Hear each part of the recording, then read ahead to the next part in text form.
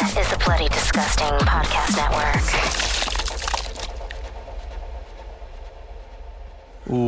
Welcome to Nightlight, a horror movie podcast. I'm one of your hosts, Prince, also known as Head Knight. Alongside me, we got none of the ghoulish knights for this evening. Well, none of the main ones, right? Freddy's sick. David, it was a little too short notice for him. But all in all, we do have a special guest who will be joining me tonight.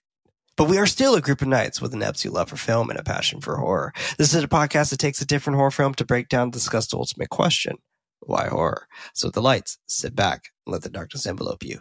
If you like that and want extra horror content, head over to patreon.com/nightlightpod. That's night with a K.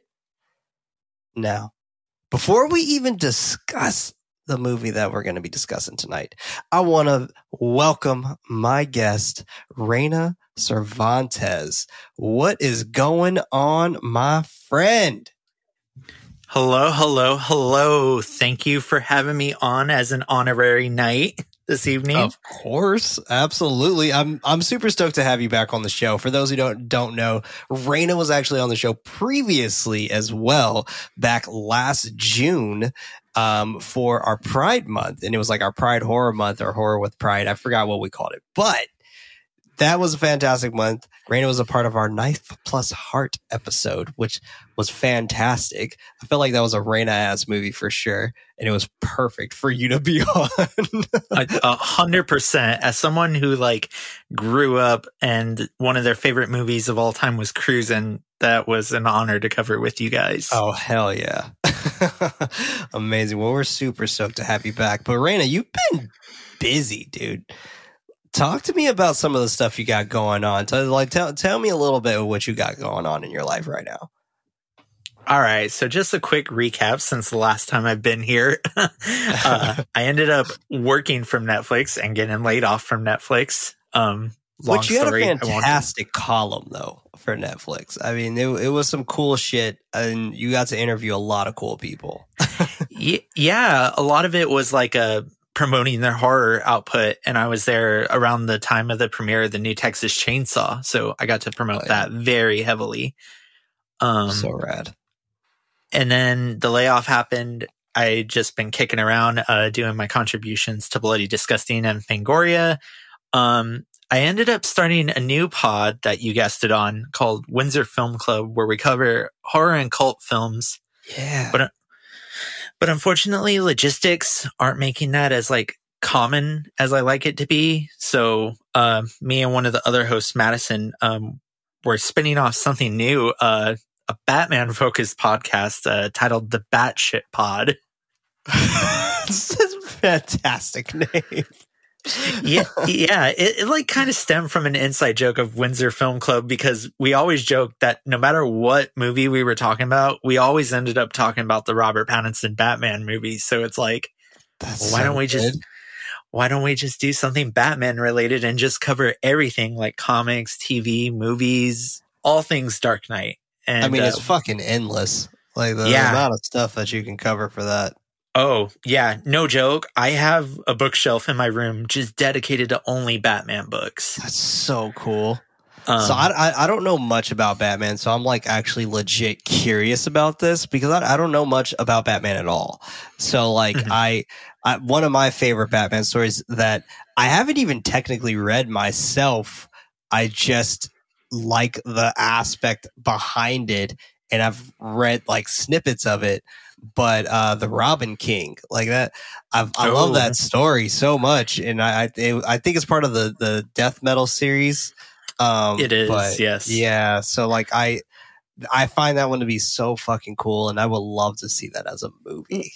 Well, what's funny is that on an episode of Windsor Film Club that we did with Lucy James from GameSpot and Giant Bomb. Oh, I love Lucy. Yeah, she's awesome. I love her so much. But she came on to talk about Watchmen, and oh, cool.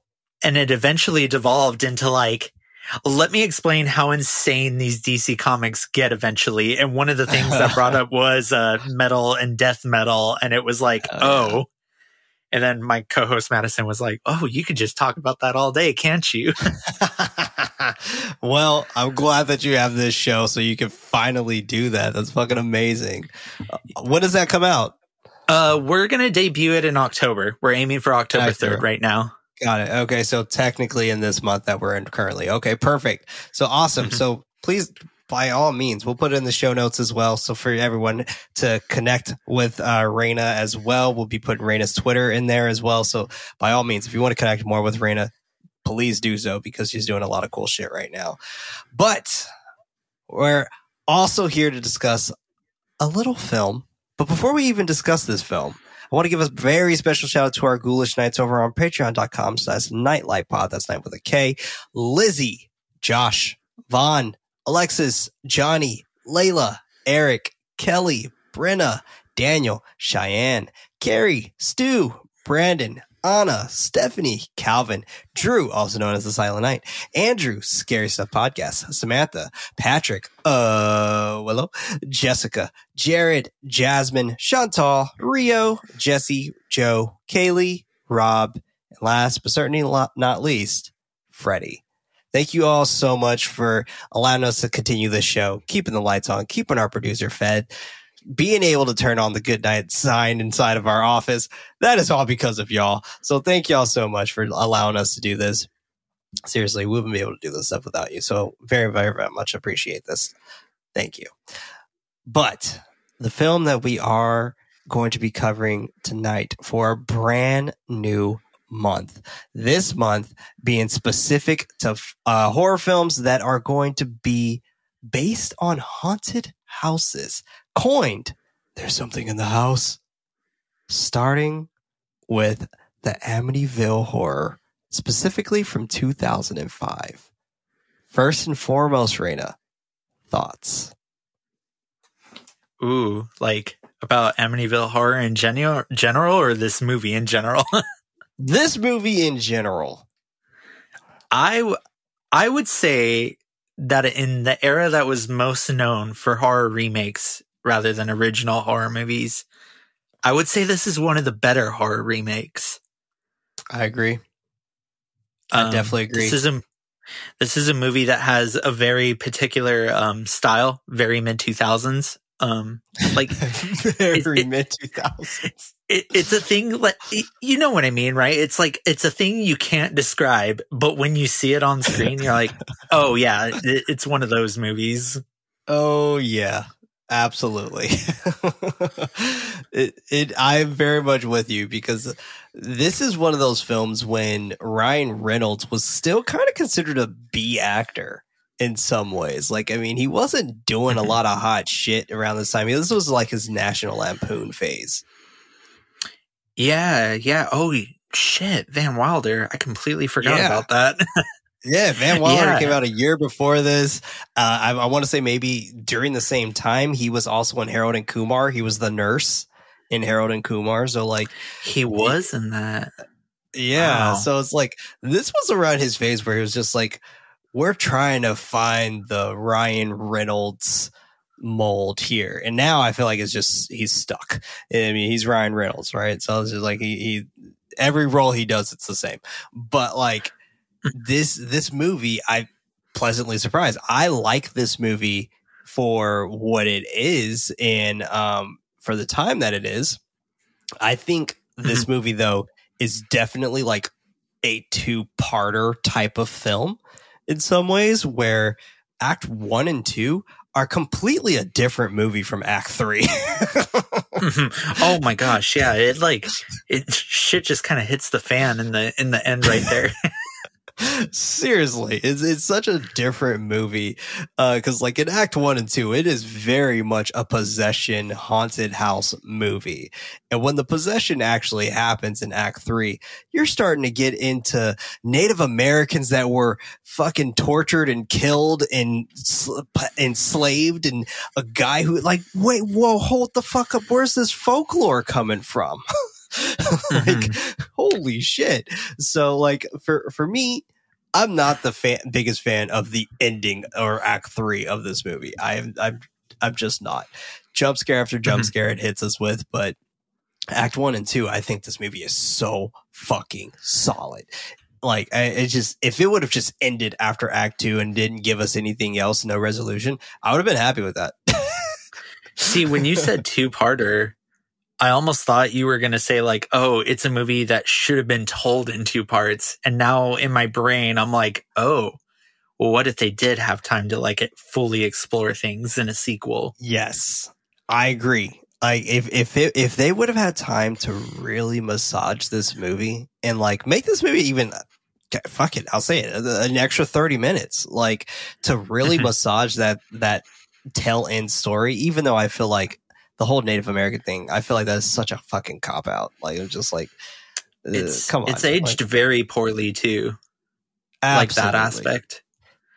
Absolutely, and I'm just like. It's a sour taste in my mouth, and rightfully so. Like it's such a in very, very poor taste to include that in this film. To go back to your point though about massaging the movie, it's interesting because I felt like that was a problem that a lot of these horror movies and in particular horror remakes had in the mid 2000s. Yeah. Is that they try to overstuff and overblow their movies like in one go.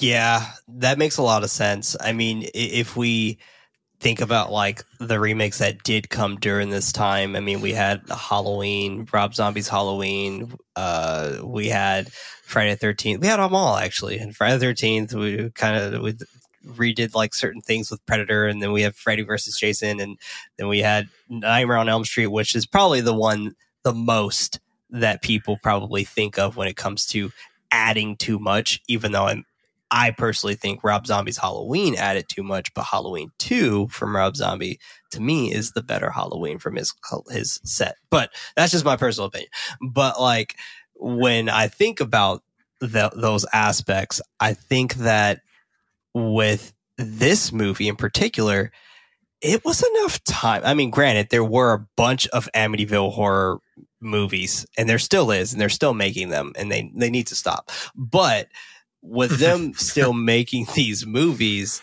it's interesting because of the fact that with Amityville Horror, this is the only one I feel like that has a true, concise story that, besides the first one, which the first one, in my opinion, is so abysmally boring. I mean, it's probably because very slow.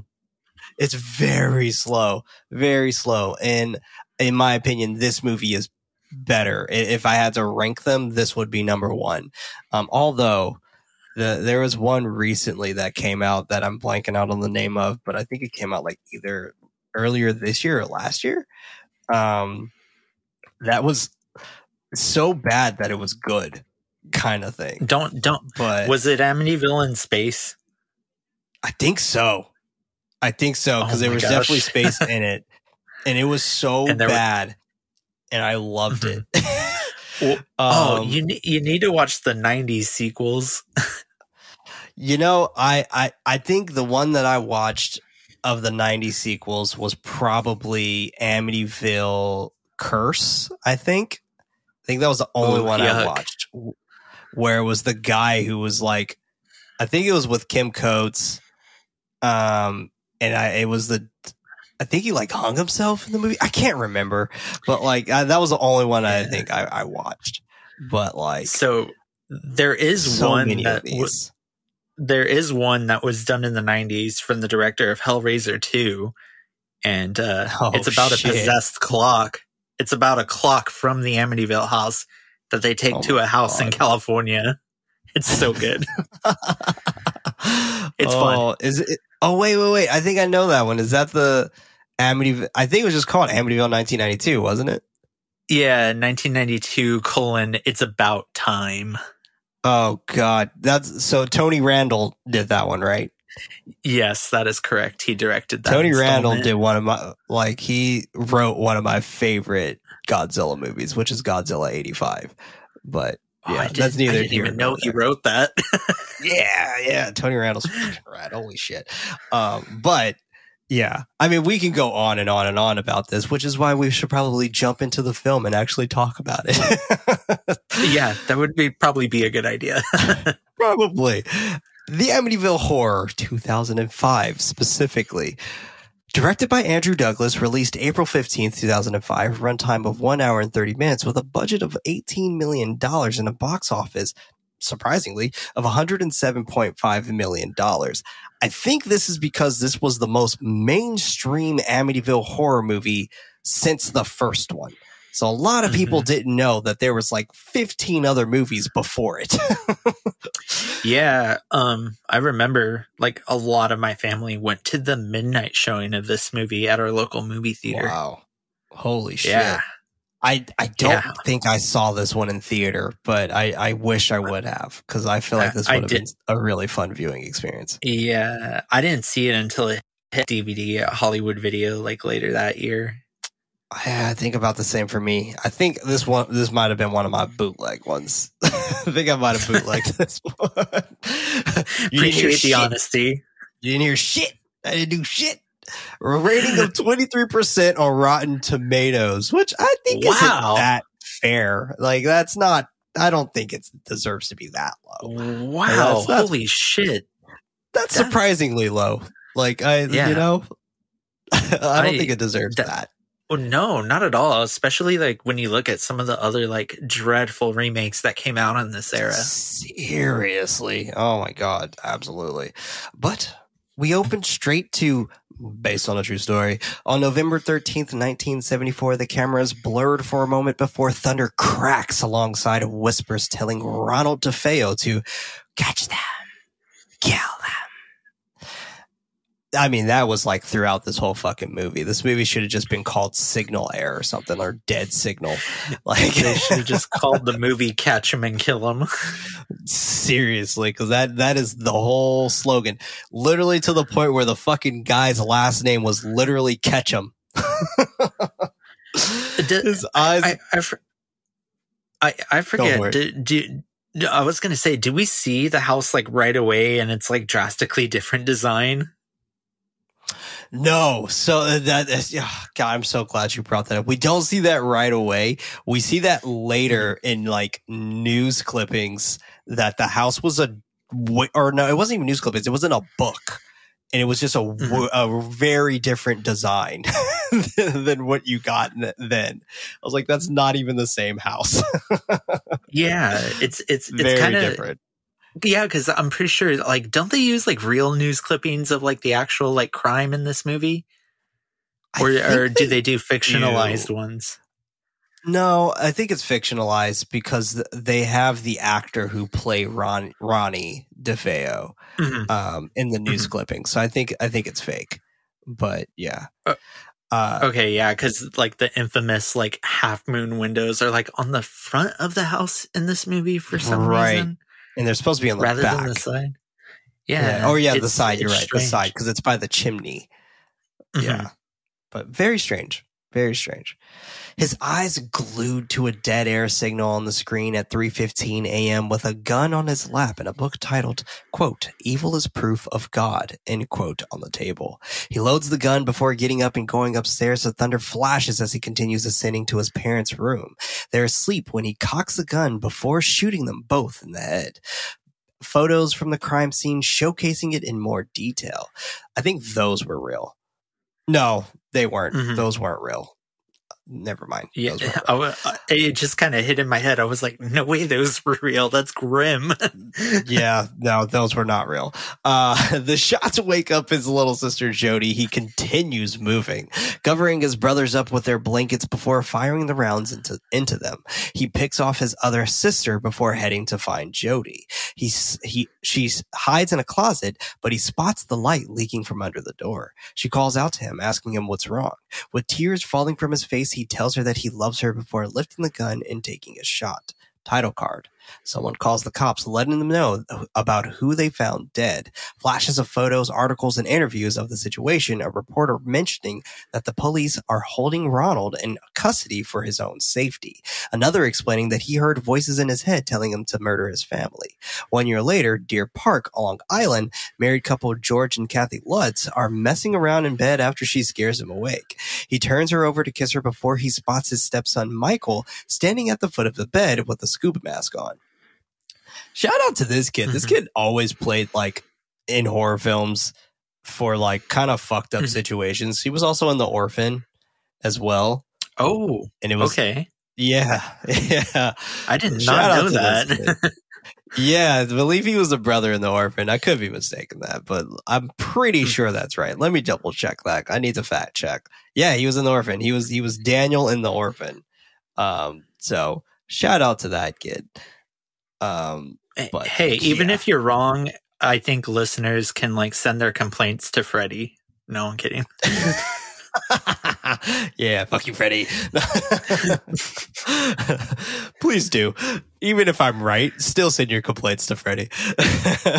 Honestly, the later it is in the night when you send him a complaint, the better it is. No, I'm kidding.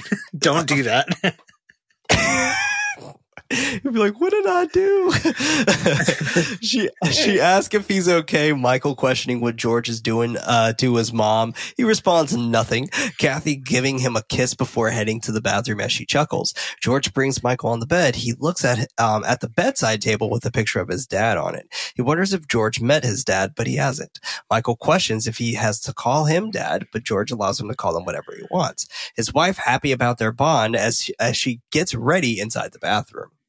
Cut to George making eggs. Kathy joking as she says ill before giving him a kiss. He serves it to his two other stepkids, Billy and Chelsea. Billy takes a bite, commenting that it sucks. And I'm like, how do you mess up eggs? But okay. Shout out to Billy though. He's the fucking kid who's in Butterfly Effect. So yeah, that's one I know for sure is right. Yep, he fucking beat that guy's ass in the movies. That's that kid. Which, to this day, is one of the most brutal scenes to me personally. Like, all the torture shit that I've seen in horror films, to me, that is one of the most brutal scenes in a horror film to me, is a guy getting beat to fucking shit with a stanchion.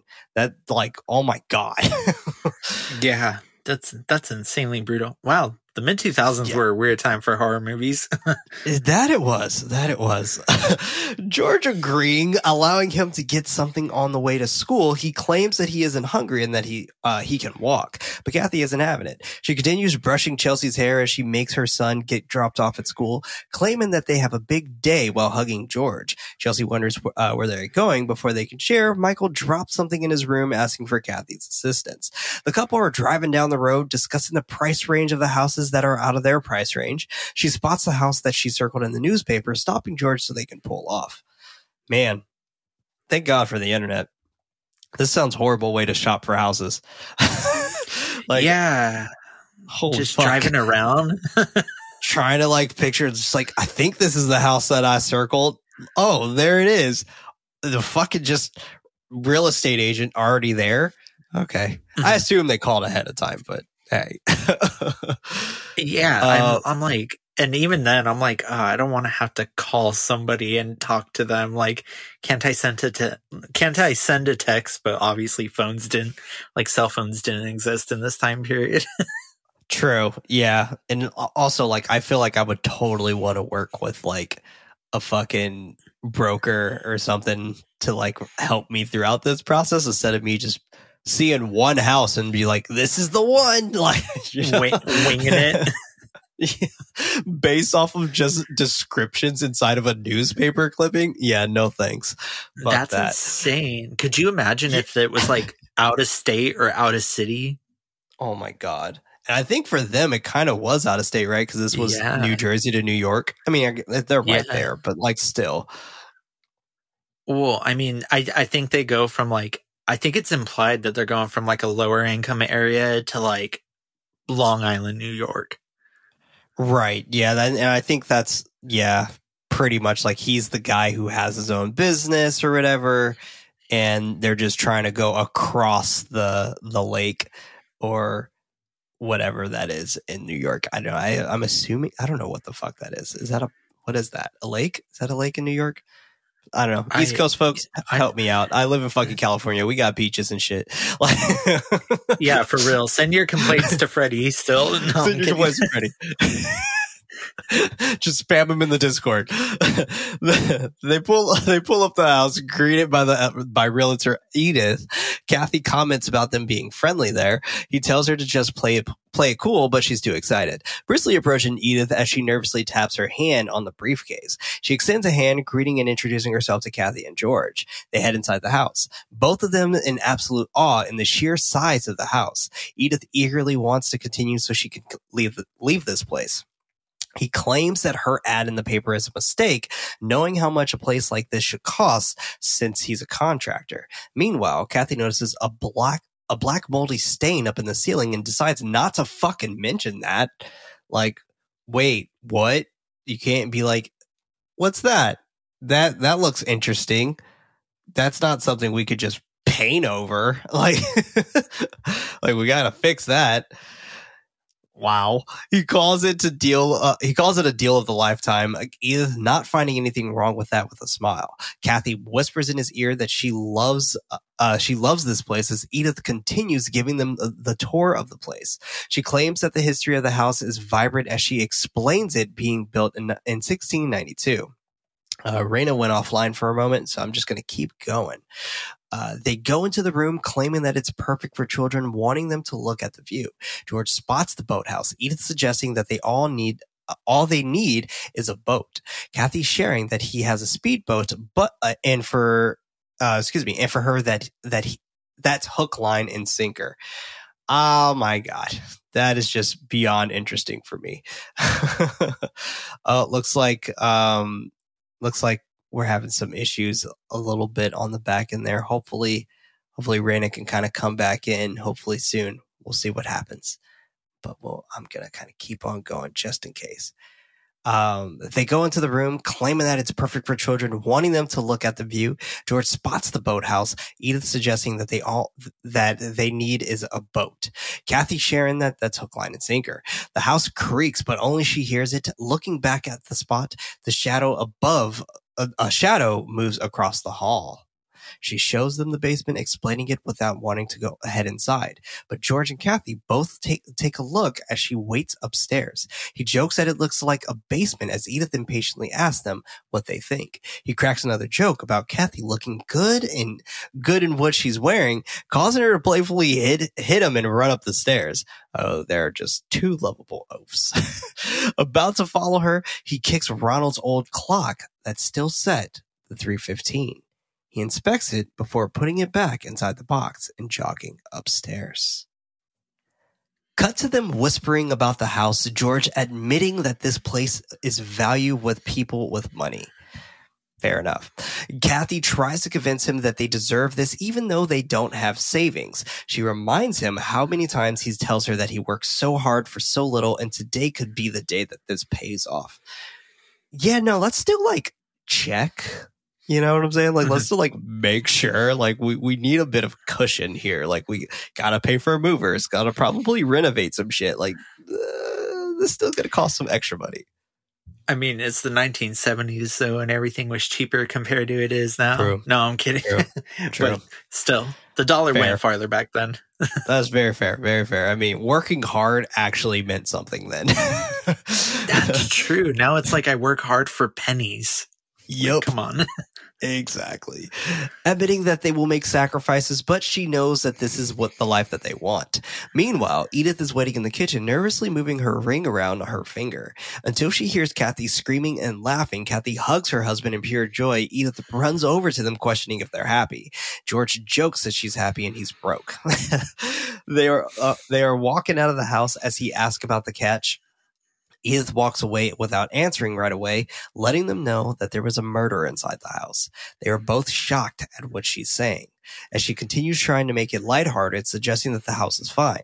Kathy now finds it strange to buy the house. He answers that the houses don't kill people, but people do. She wonders if they could actually make it work. He sighs that if she wants it, then they'll make it work, willing to work out of the basement, joking that she could sell one of the kids, and then they kiss. Like good old Ryan Reynolds humor, you know what I'm saying? Yeah. And allow me to say this though. Would you not could you, more like would you be able to buy a house that like a full-blown massacre happened in? Not even just like one or two killings, like massacred. Like the whole family, mom, dad, sister, two brothers, and another sister. Like, nah, dude, no fucking way. No way.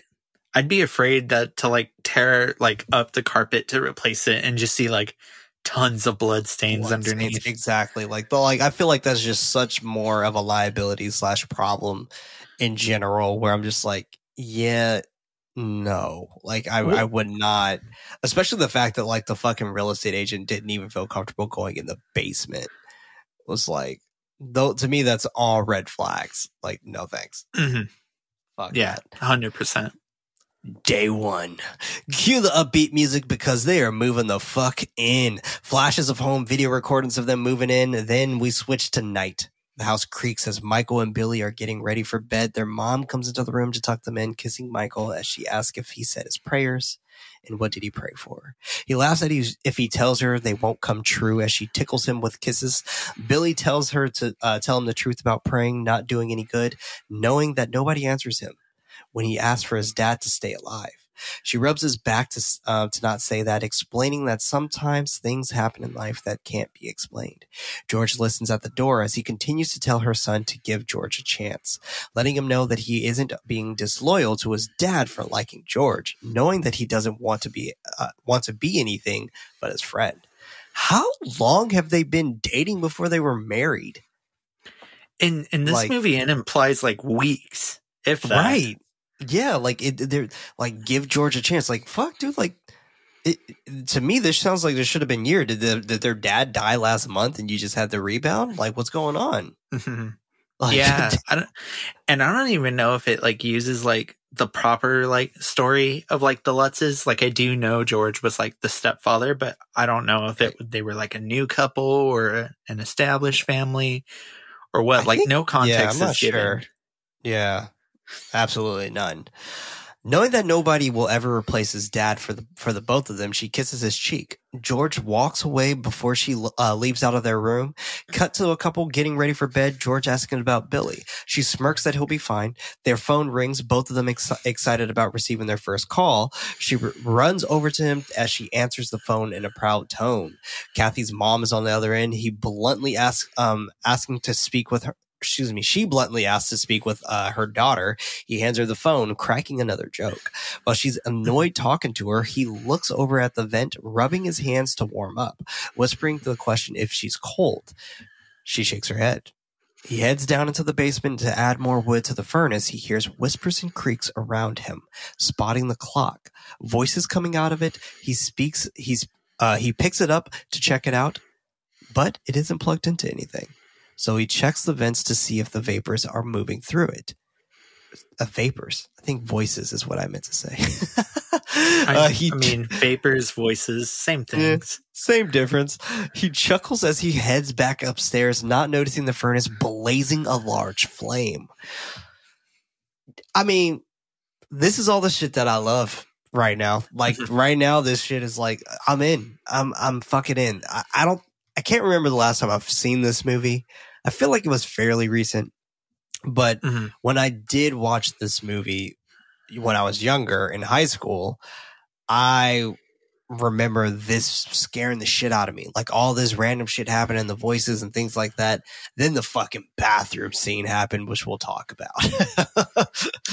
Yeah, this movie very much establishes like yeah, it's like the mid 2000s version of the 70s, but it establishes a great haunted house tone, like in the early parts of the movie. Very true. And another thing that I really like about this movie is that this feels more like a remake half/slash of The Sixth Sense than it does the Amityville Horror in 1979.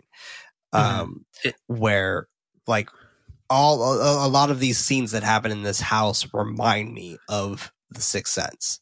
But hey, it's like they just used like the original Amityville Horror as like a jumping off point. Like a template. To just tell like a more traditional like modern horror story. Absolutely. Absolutely. Which, I mean, produced in Michael Bay fashion, that makes a lot of sense. Oh, Cut to him. Absolutely. Yeah. Cut to him waking up in sweat. Kathy shushing him as she takes her clothes off. They begin doing the Mountain Dew slogan. Just do the do. Kathy places her head on the stained mirror. Jody's corpse is seen hanged from the ceiling. George gasping in fear. Okay. I watched this scene now and I was like, this is cute because like, I'm just picturing the director saying like, okay, now stick your tongue out, sweetie. Like, she's like, it's kind of funny because like, obviously this member of the DeFeo family that was created for this movie shares the same name with like the demonic pig from the original. And it's like, right. Yeah, so it's like, oh, they're not going to get as silly as a demonic pig. And then something like this happens and you're like, okay, yeah, maybe they are going to get as silly with it. Yup. It's just like, okay.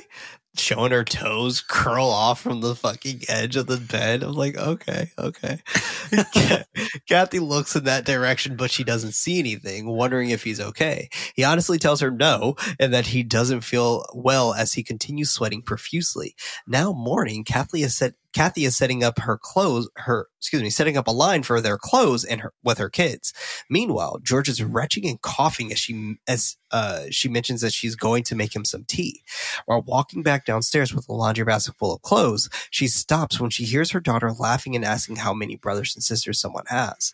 She goes up to check on Chelsea, opening up her room to just her sitting on the bed. You know, I mean, shout out to Chloe. You know, I actually like her as an actress, but they really tried working her as a horror actress at a very young age. And I feel like she never truly stuck the mark for horror for me. She didn't stick the mark in horror for me until 2018 Suspiria. Yeah, I forgot she was in that. Mm-hmm. Like the opening scene. Yeah. Okay, that makes sense because I felt like she was pretty stale in Let Me In. Oh, yeah. Like it was just like in the Carrie remake and the Fifth Wave and like they really tried making her work as a horror actress, and I'm just like, she doesn't really, I don't know, like she doesn't really scream queen and she doesn't really scream Ripley to me either. So I'm just like, I'm trying to figure it out. Which is interesting that it works so well in Suspiria, given how kind of a small role it is. But also look who's behind the camera on that movie. True. I mean, Luca, fucking masterpiece. And I'm very excited for his Cannibal movie. Oh my God. Oh yeah, I forgot about that. Yeah, I can't wait for that. I'm very excited about that. Which I also find to be very ironic because he did technically have a movie with Armie Hammer. Oh my God. Yeah. The timing of all of this. I know. Yeah. I found that to be very ironic. And I'm just like, that is something. I mentioned it on Twitter and it like I don't think anyone truly understood what I meant when I was saying how ironic it was because I only got like 5 likes on it. But I was just like, I don't think y'all truly understand how fucking ironic this is.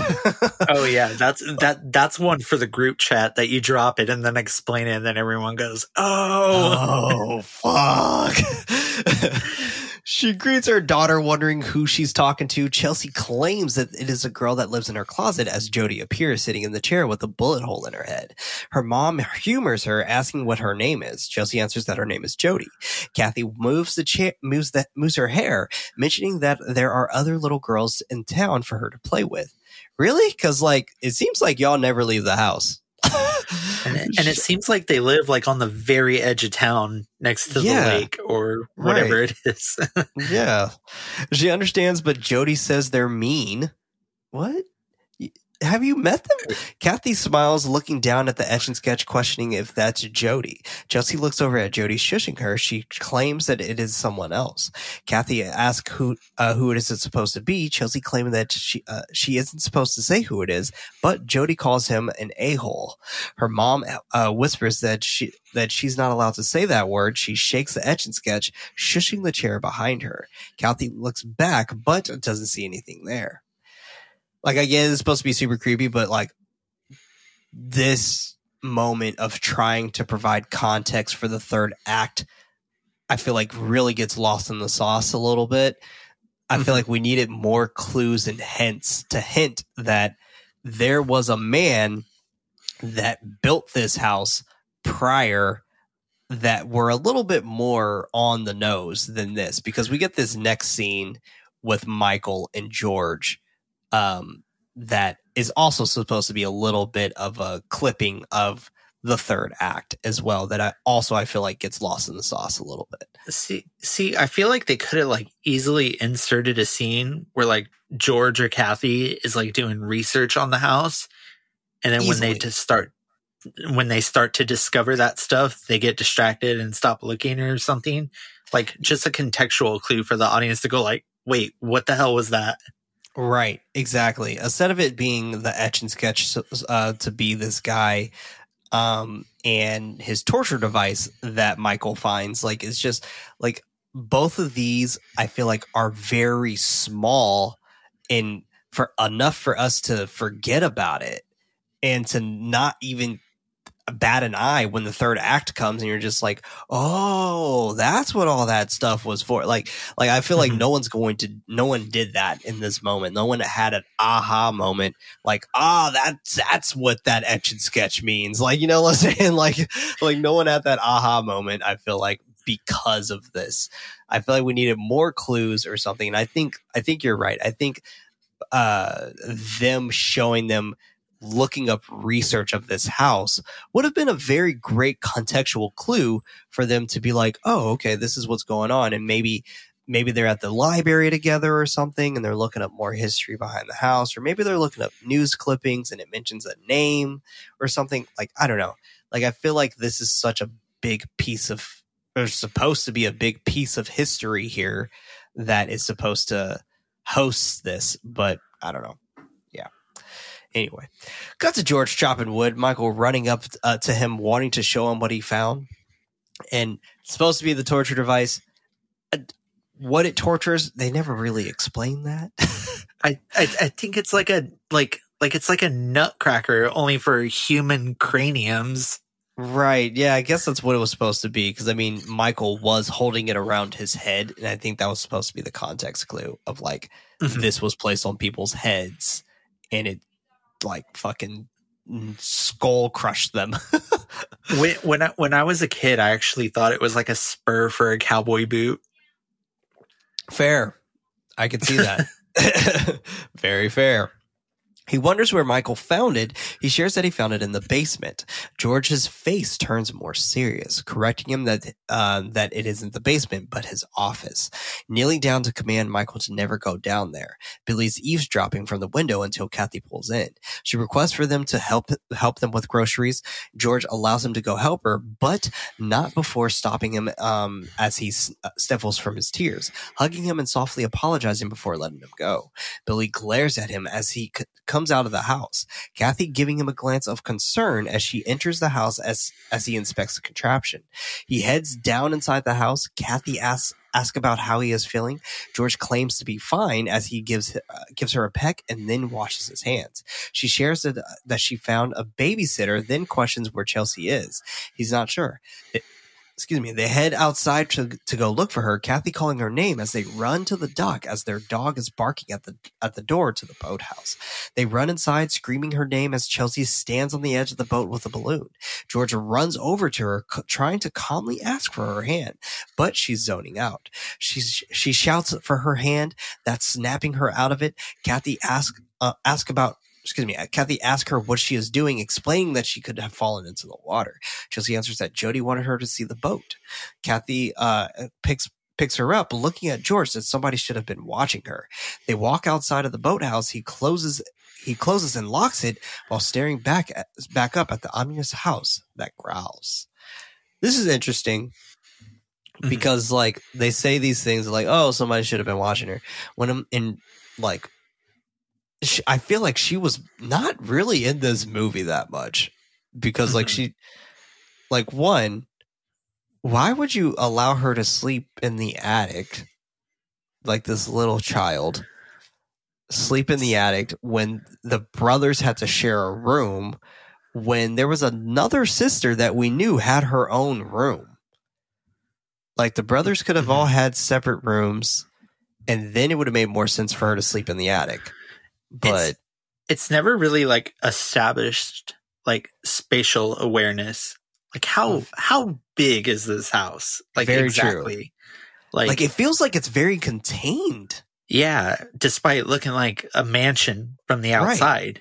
We only get to visit maybe 3 rooms in this whole house. The attic, the boys' room, and the parents' room. Like we don't really in the kitchen and the basement. So 5 rooms that we explore in this house that's supposed to be fucking massive.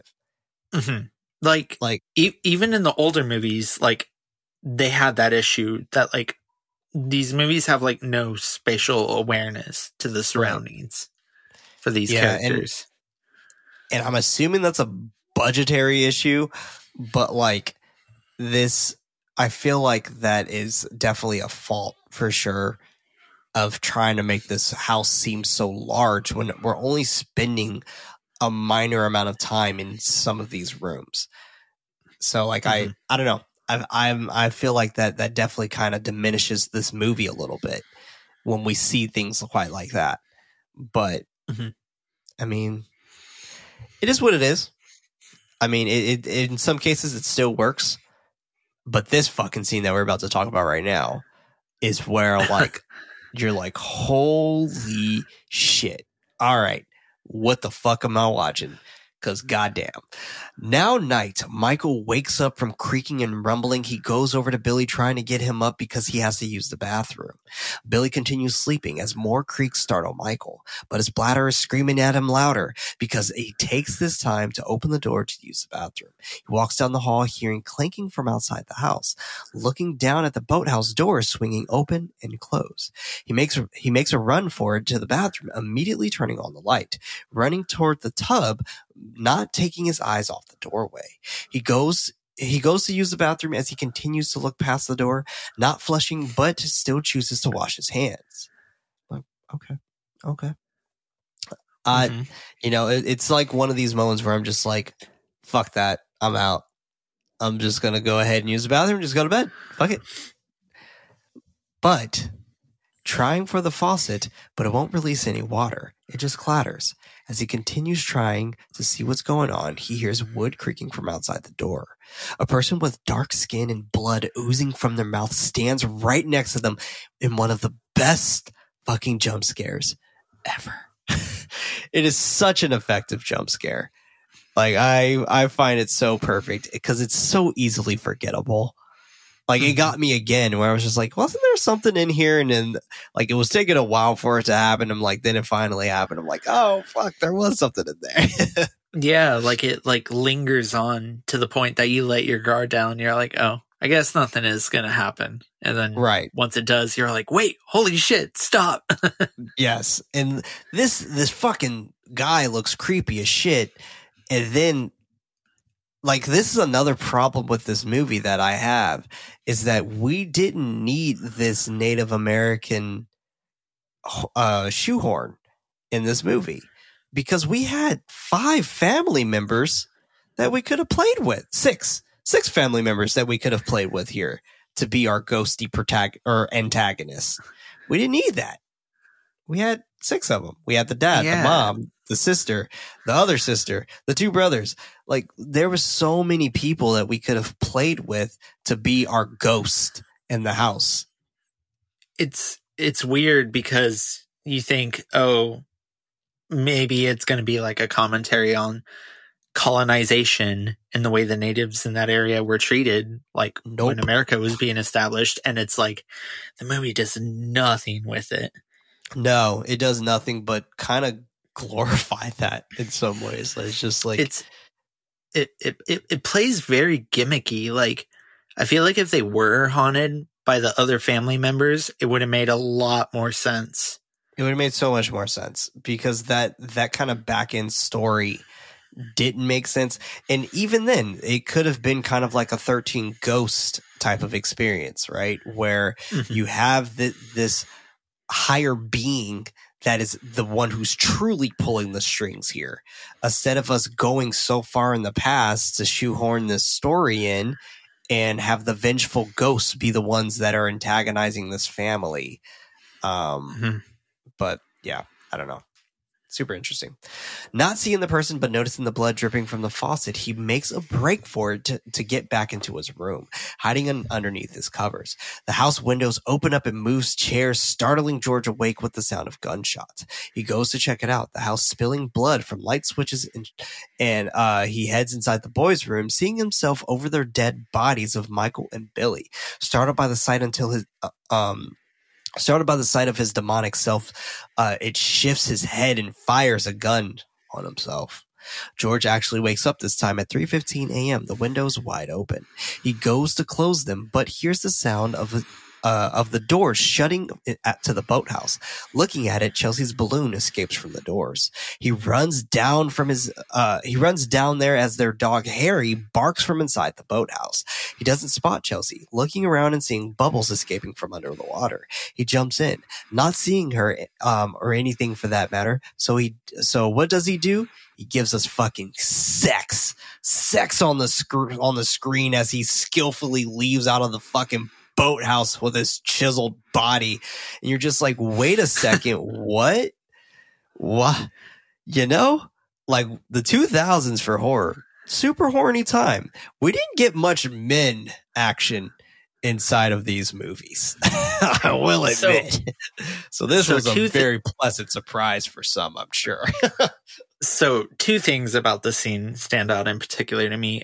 One being that 3:15 a.m. is most notably often believed to be the witching hour, which a lot of people don't pick up on in these movies for some reason, but it's there. It's there. And two, my mom always jokes, she's like, "Oh, Amityville Horror, you mean the shirtless Ryan Reynolds show?" That's it. That is it. You know, every single one we've had them, right? Like, I feel like, I don't know if this was supposed to be gratuitous, maybe, right? Like, but like in some ways, maybe like a slap in the face, trying to say that, like, oh, Melissa George, like, you're attractive, but like, you're not hot. Like, you know what I'm saying? Like what the fuck are you trying to say? Like, you know, because we had all these other films that were remakes, and they're fucking sex with Jessica Biel and fucking, like, you know, like, just throwing all these other people in the mix here that they're trying to paint as horror sex symbols, and then we get Ryan Reynolds, and they were just like, Melissa George, like, thanks but no thanks. Like, what are you trying to say? Like, what? In fact, she's like wearing as much clothes as possible in this movie. A lot of jackets, a lot of scarves, long sleeves. Absolutely. Yeah, it's like the inverse of like the trend in that era. Right. So I found that interesting. I don't know if that was like some shade, like, you know, I don't know, but hey, anyway, I think it was, we casted Ryan Reynolds, who's like a literal like Greek god, right? That, like, the body of a Greek god. So seriously, might as well put it to use. Yeah. And that they did. The dog continues to bark up at the window of Chelsea's room. He stops Harry's barks, shouting if the dog is trying to kill him. George looks up at the window, noticing Jody, but she disappears. He looks over at the other window where both Chelsea and Jody stand. He runs inside, checking on Chelsea's room, but she's sound asleep. He goes into her closet, turning on the light, not noticing Jody's body on the ceiling, mouth and body covered, as he grabs a teddy bear from inside, placing it next to her before leaving out. And next to her, I mean next to Chelsea, not Jody, obviously, because Jody's like kicking and screaming as the hands of some being is not allowing her to fucking, I don't know, do what Jody does. And Jody doesn't seem like she's trying to warn anyone. Like she, in my opinion, she seems like she's trying to scare everyone. So like the scene doesn't make sense in that context. Like, what are they trying to stop Jody from doing? But also like, at the same time, it looks so goofy that the house is holding her up against the ceiling and she's trying to escape. Yeah, like, I mean, this definitely was here for scare tactics' sake, but I'm still in at this point where I'm just like, okay, all right. I think of it as they did it so she can drop her bear. I don't know. It's like, is it like, I almost like wonder, is it like the spirit of everybody who died in the house, or is it like the house itself fighting back? That's a great question. Because like I feel like that would have been a better context for us to just be like, this house is the one that's doing this, versus us having this this man doing this, who I'm blanking on the name of right now, but John Ketchum. That's right, John Ketchum. That's what a I mean, that's why they say catch him and kill him. Yeah, like, you know, what a fucking name. And it's like catch him with the K and all that whole other stuff. So, yeah. Anyway, excuse me. Cut to the morning. Kathy wakes up without George next to her. He's down in the basement telling Harry to get away from the door that he's gnawing at. Eventually shouting for the dog to stop, he takes a look at the hole that he was ripping off. Kathy comes downstairs wondering why he's down there sitting in a lawn chair looking at the wall. He claims that it's the only place that's warm because someone keeps opening the windows. She notices the hole, questioning what it is. He doesn't know. She offers for him to go back to bed, but he can't sleep. She apologizes, calling him baby. He gets irritated, telling her not to talk to him like he's one of her kids. She doesn't understand. He admits that Billy's dog woke him up, finding him in the boathouse. She doesn't understand, knowing that it was locked. He shows her the keys to the lock, claiming that they came from Billy's room. Day 15. Billy and George are driving down the highway. George asks for him to apologize about the keys, but Billy isn't going to apologize for something he didn't do. Back at the house, George opens up the back of the trunk for Billy to unload the logs. He tells him to get to work while rubbing his head, Billy mocking him before unloading the logs, his mother watching from the kitchen while washing the dishes, the magnet letters on the fridge forming to catch him with a K. So, someone runs past her. It's startling her, but she doesn't see who it is. The shadowed figure scurrying away up the stairs. She notices the magnets. Reading it out loud before calling for George, checking to see if he's down in the basement. She comes back into the kitchen to him drinking milk straight from the jar. Yep, fucking psychopath right here. This is how you should have known something's wrong with your husband. This right here. 1000%. Like, anybody who just drinks milk to drink milk, fucking weird. Like, I'm sorry. Gosh. I'm sorry. Like, it's weird. Did you see that tweet where somebody said that online and then James Gunn responded, I literally just poured this and it's a glass of milk? Yes, I did. That was my friend who posted that, actually. That was my friend Laura who went, oh, I love Laura. Yeah, Ecto Fun for those who are curious. But yeah, Laura posted that, and it was like 4 people, and I think it was the chick from Get Out. It was Rose from Get Out, the guy from No Country for Old Men, the dude from Clockwork Orange, and I forgot who the 4th person was. But yeah, James Gunn quote tweeted her and was just like, as I literally pour myself a glass of milk. We can add Ryan Reynolds to that list now of psychopaths in horror that drink milk. That we can. That's how you know something's instantaneously wrong. If you're not eating Oreos or eating cereal or fucking eating fucking cake, something, I don't know. Like, milk is not supposed to be consumed by itself. It needs to be consumed with something. Agreed. Unless it's chocolate milk. That's a different story.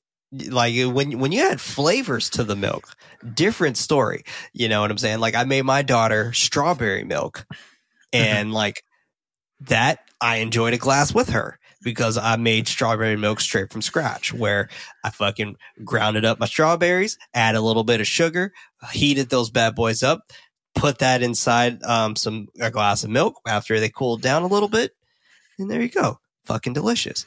But I'm not just gonna drink straight milk. Like it's not gonna happen. Mm-hmm.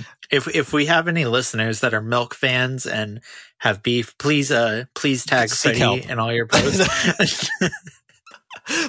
I'm just sending everybody to Freddie tonight. Take a picture of yourself drinking milk and send it to Freddie.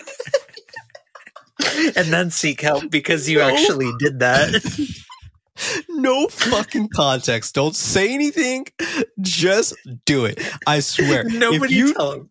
Do not say a fucking word. If you do this and you put him in this and you just tag him in this photo, no context whatsoever, I will personally send you something from Nightlight. I don't know what it is. It might be something I got as from studio press merch. It might be the fucking scissors from Us.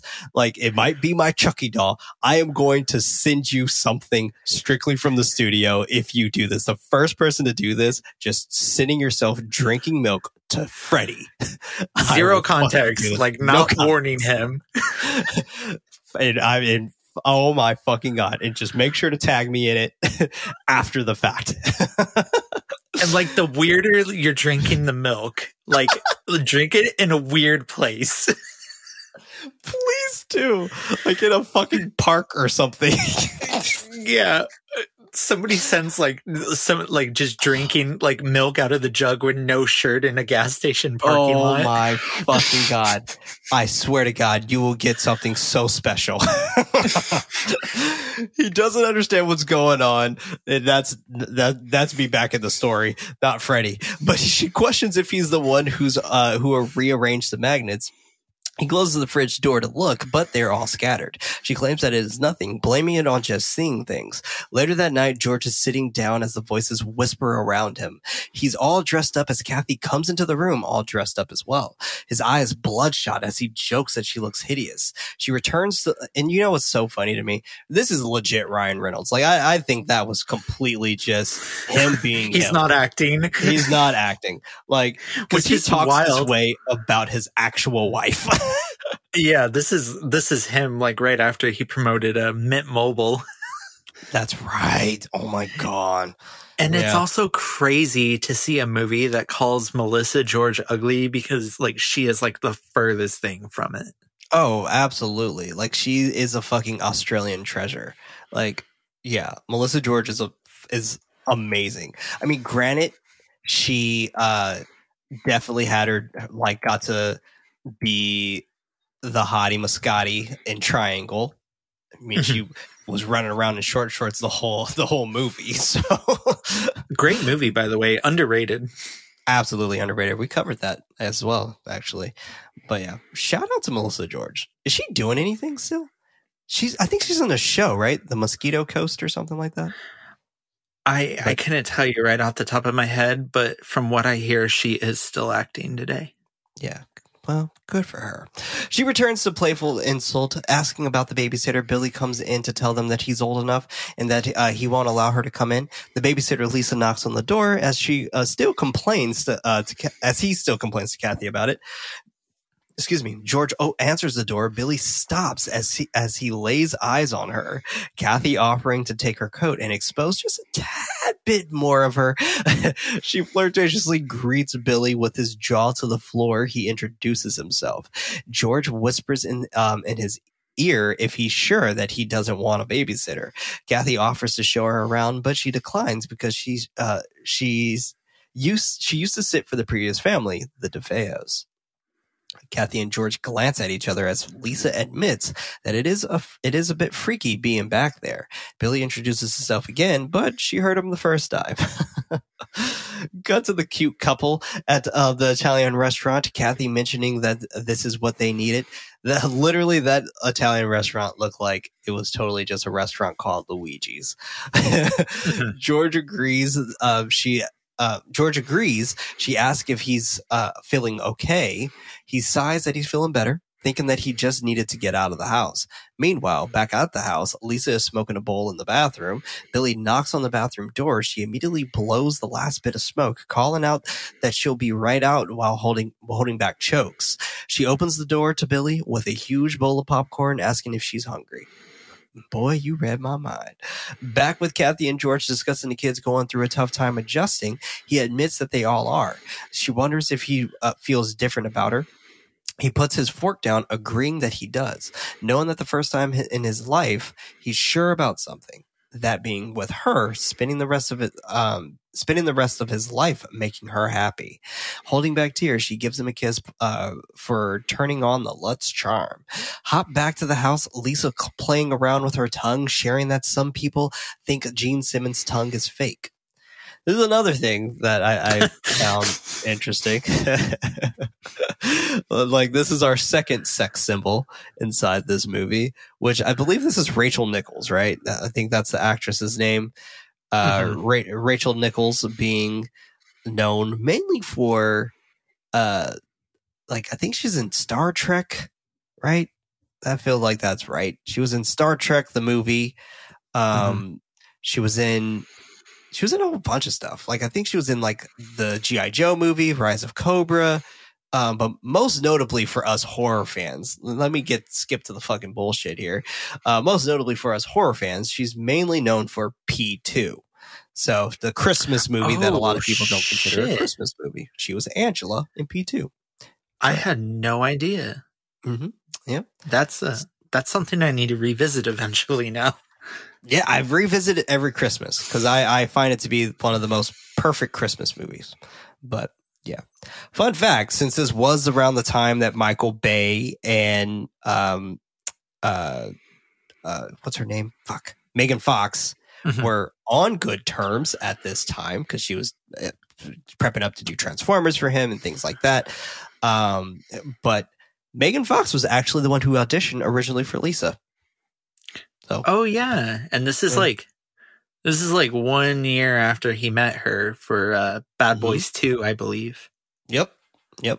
So yeah, so she was the one who originally was up for this. But, yeah. I mean, has Megan Fox done any iconic horror? No, I'm kidding. I know Jennifer's Body. Please don't attack me. I'm glad she kind of is sort of coming back into horror. Like, she's starting to ease her way back in. That last movie she was in on Netflix was fucking great. The one with her being handcuffed. That was like, I forget the name of that one. The last one I saw her in I saw her in Rogue, which I don't really know if that's considered horror. Yeah, I can't remember. Yeah. I don't think I've seen that one. Where they're like going after the huge lion. Like, oh yeah. The hunter becomes the prey. Apex predator all day. But she thinks it is all him. Billy trying to impress her. She shares that he got some light thing at a pinball arcade. She just comments on that being cool before asking if he French kisses, explaining it to him. As he answers that he doesn't. She wonders if his family knew the DeFeos. He doesn't know who that is. She explains that it is the family that lived there before them. He reveals that they just moved in there. She moves in close, asking if he knows what happened to them. He doesn't. She explains that she shouldn't be telling him this, knowing that his parents are going to be pissed. But homie wants to hear about whatever she has to say. Billy's younger siblings are playing Operation. Michael purposely messing up to have the game alarm. Chelsea gives it a shot as he's over it. Lisa continues explaining the story of Ronnie and how he killed his dog first, as he claimed it was out to get him. And a few days later, he thinks his family are demons and he killed them as well. Billy asks how he did it. Michael enters the room, hearing the last part, wanting to be caught up to the story. He knows that he's too young to hear this, demanding him to cover his ears. Billy mouthing and and waving for him to get out of there as she instructs Michael not to listen. She immediately turns back to Billy, saying that it was with a rifle, yelling, "Bang, bang, bang!" Images of the deceased flash with each word, startling the boys, explaining that Ronnie went room to room, killing them in their sleep, revealing that he killed his brothers in this exact room, in those beds. Which I find hard to believe because, like, why wouldn't you get, like, what? Like, why wouldn't you bring your own beds in there? Like, I find it more hard to believe that the family slept through the sounds of a rifle going off inside the house. very fair and that close. Like, come on. But yeah. When Gus from inside the vent, she claims that it is gross that they still sleep in there, changing it to being sick. Michael is breathing heavily at the door, Lisa knowing that she's freaking them out, chuckling that she sucks at babysitting. Kathy and George are leaving the restaurant while Lisa takes them to Chelsea's room, explaining that this was Jody's room and that they found her inside the closet. Chelsea comes to the door sharing that Jody says that Lisa is a bad babysitter. She doesn't care, mocking Jody being dead and that she got her fired. Chelsea sits on the bed. Billy dares her to go inside the closet. She asks for his kiss poster if she does. He agrees. She goes inside the closet, Chelsea suggesting that she's going to make Jody mad. Lisa goes inside anyway, turning on the light while mocking oohing sounds. She sees Jody's teddy bear on the ground. She's about to pick it up, but the door slams shut. She tries opening the door, but it's locked. She's not amused as she calls for Billy and Michael to help get the door open. They aren't able to get the door open, Billy yelling that it isn't opening. She shouts for them to unlock the fucking door, but there aren't any locks on it. Her pleas turn into cries as she continues shaking the door to get out of there, demanding for them to let her out. Chelsea's Etch-a-Sketch says, hate her, quote unquote. As she looks down, the light begins to flicker, blood spilling from the bulb. Jody calls out to Lisa in a ghastly voice. She turns around and whimpers when she sees her. She moves her hair out of the way to reveal a bullet hole, telling her to look what Ronnie did. She grabs Lisa's finger, pulling it toward the wound until it injects her finger into the hole. Jesus Hell Christ. Yes. This scene right here is pure fucking gold. Yeah, this is like one of the coolest moments ever in the movie. Like, I agree. It's like so grotesque, fun, kind of frightening. It's like, it's what I want the whole movie to be, like this type of tone. Absolutely. And I feel like so far, like we got that at that point, right? Like, I mean, we had the fucking dude in the bathroom, and we had the in this particular scene, I'm like, fuck, dude, this pace is amazing. And even when we get that scene where I guess George has his awakening or whatever you want to call it, like that sequence as well pretty much follows this tone.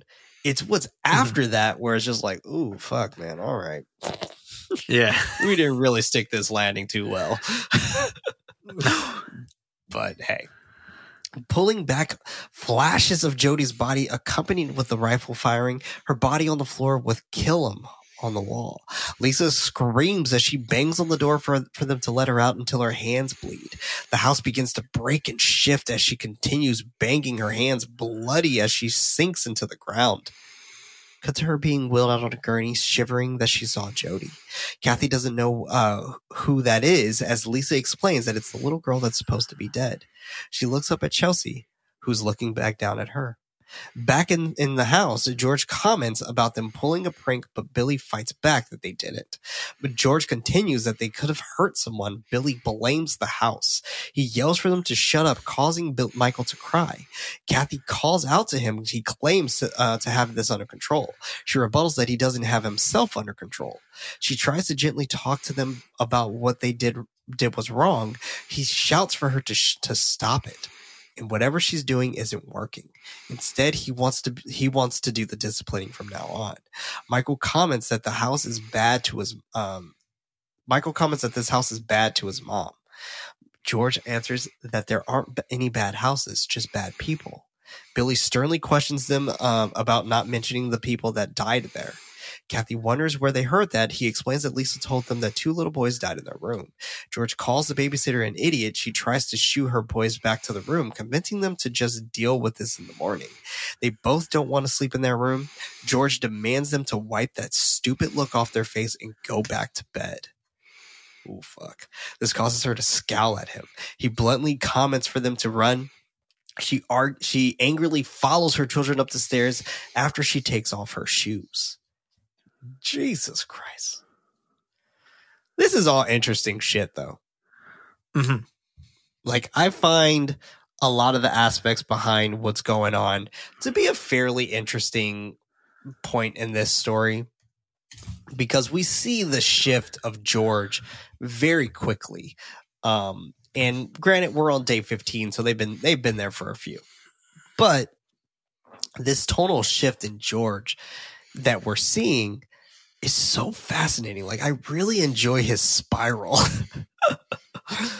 Like, I just enjoy like the spiraling that is happening with him because of the fact that he does have this.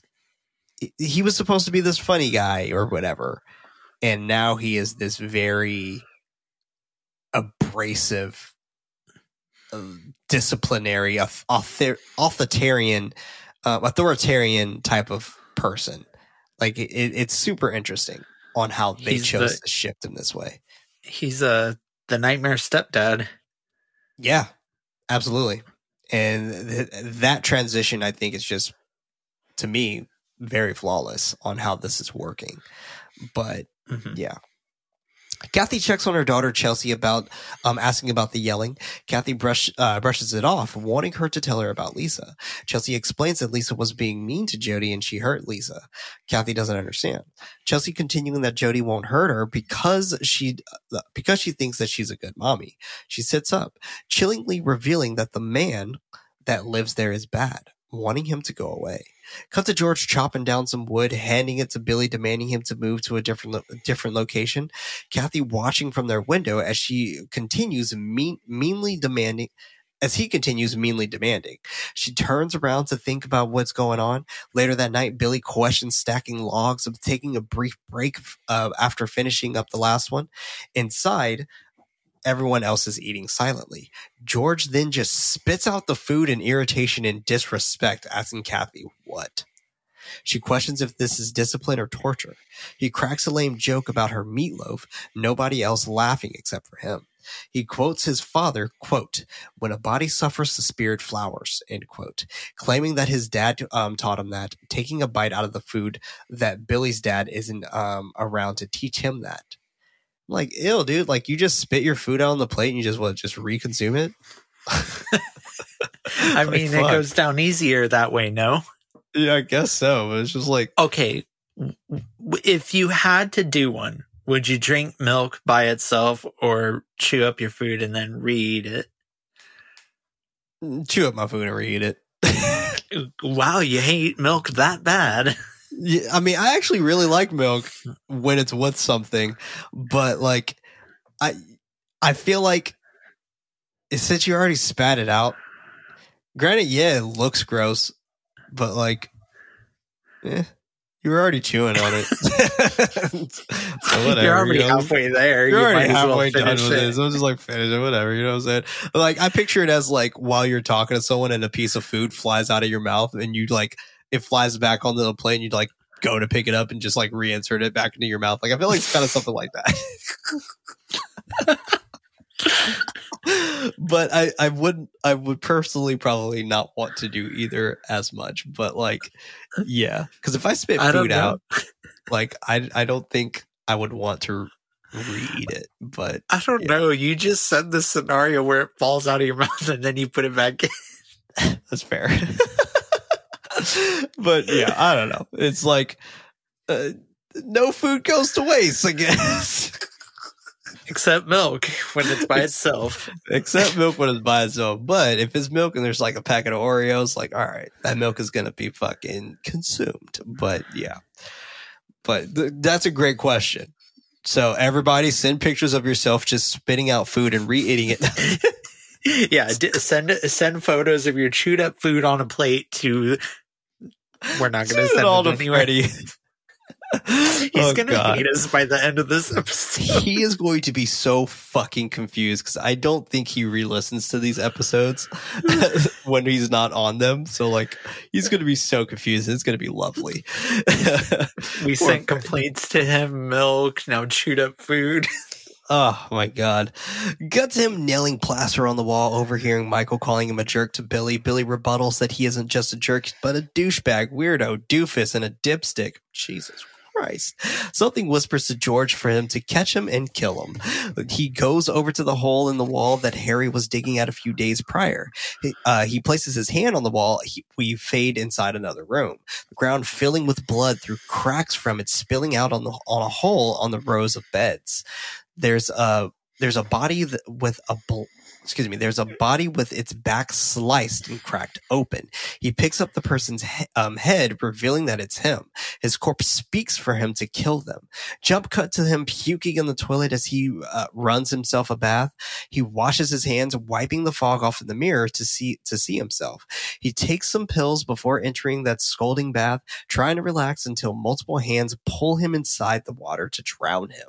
Fighting for his life as they rip and claw at his flesh, Kathy pulls him out of the water as he's still in shock, screaming. She yells that it is just her as he begins to sob, hugging her as blood still trails from his back.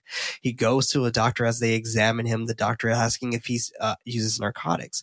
George looks seemingly normal, being his joking self, as he answers that he doesn't, but after this week he's going to give it some serious thought. The doctor continues the questions if he has headaches or nausea. George answers that he actually feels great now, finding that to be weird. The doctor writes him a note to speak with Dr. Stone, a psychiatrist. George looks at the note, commenting about it being a psychiatrist, asking if he looks nuts. The doctor isn't trying to offend him as he walks out of the room. He's like, "Hey man, I'm not trying to fucking offend you. I'm just trying to do my goddamn job. I'm trying to help you out here." So, As one does. So, yeah. Super interesting though. Like, I mean, granted, this is the 70s, so like the term crazy was thrown around quite frequently. And now we live in a time where mental health is very, very talked about now. But this was super interesting to kind of even add this tidbit in here of him like going through this kind of psychosis and asking if he does take any type of narcotics or anything like that to kind of focus on that point a little bit more. So I found that to be very fascinating. But George and Kathy are driving back. She comments that she feels like this is her fault since she was the one that wanted this place, putting too much pressure on him. He tries to groan and shrug that off, cutting her off that this is the life that he wanted as well. Them having the American dream, and he's not letting that get away from him. She pats his arm, saying she loves him. And I'm just like, damn, get the fuck out. Just get out of there. Yeah, literally. Billy, Michael, and Chelsea are eating cereal. She asks Billy if she could get her teddy bear, claiming that she's real hungry. He allows it, telling her to hurry up so their mom doesn't find out. Kathy and George make it back home. They are walking back to the house. Chelsea's teddy bear, or rather Jody's teddy bear, falling in front of George. He looks up but doesn't see anything. Chelsea calls out to her mom, waving and greeting her to look at her. They both look up in absolute terror as she stands on the beam on the roof. Kathy and George spring into action, yelling for her to not move as they run up there.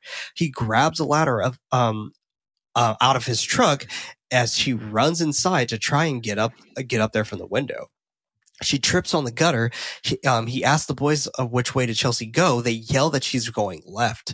Kathy makes it up there, scaling around the roof to meet with her on the other side. She asks what's she doing up there. Chelsea comments that she's going with Jody. She tries to coach Chelsea to come back, but she jumps off. Kathy cries, "No!" as she leaps and grabs her from the shirt. She calls for George as he continues to scale up after dropping his ladder.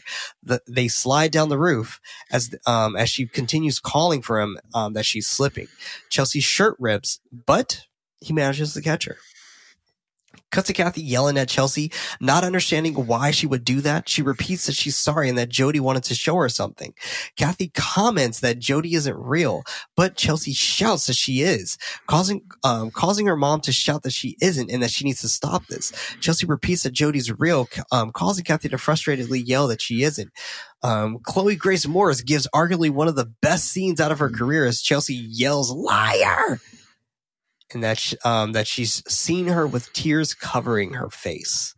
She sobs that Jody was going to take her to see her dad, and that she wanted to just see him.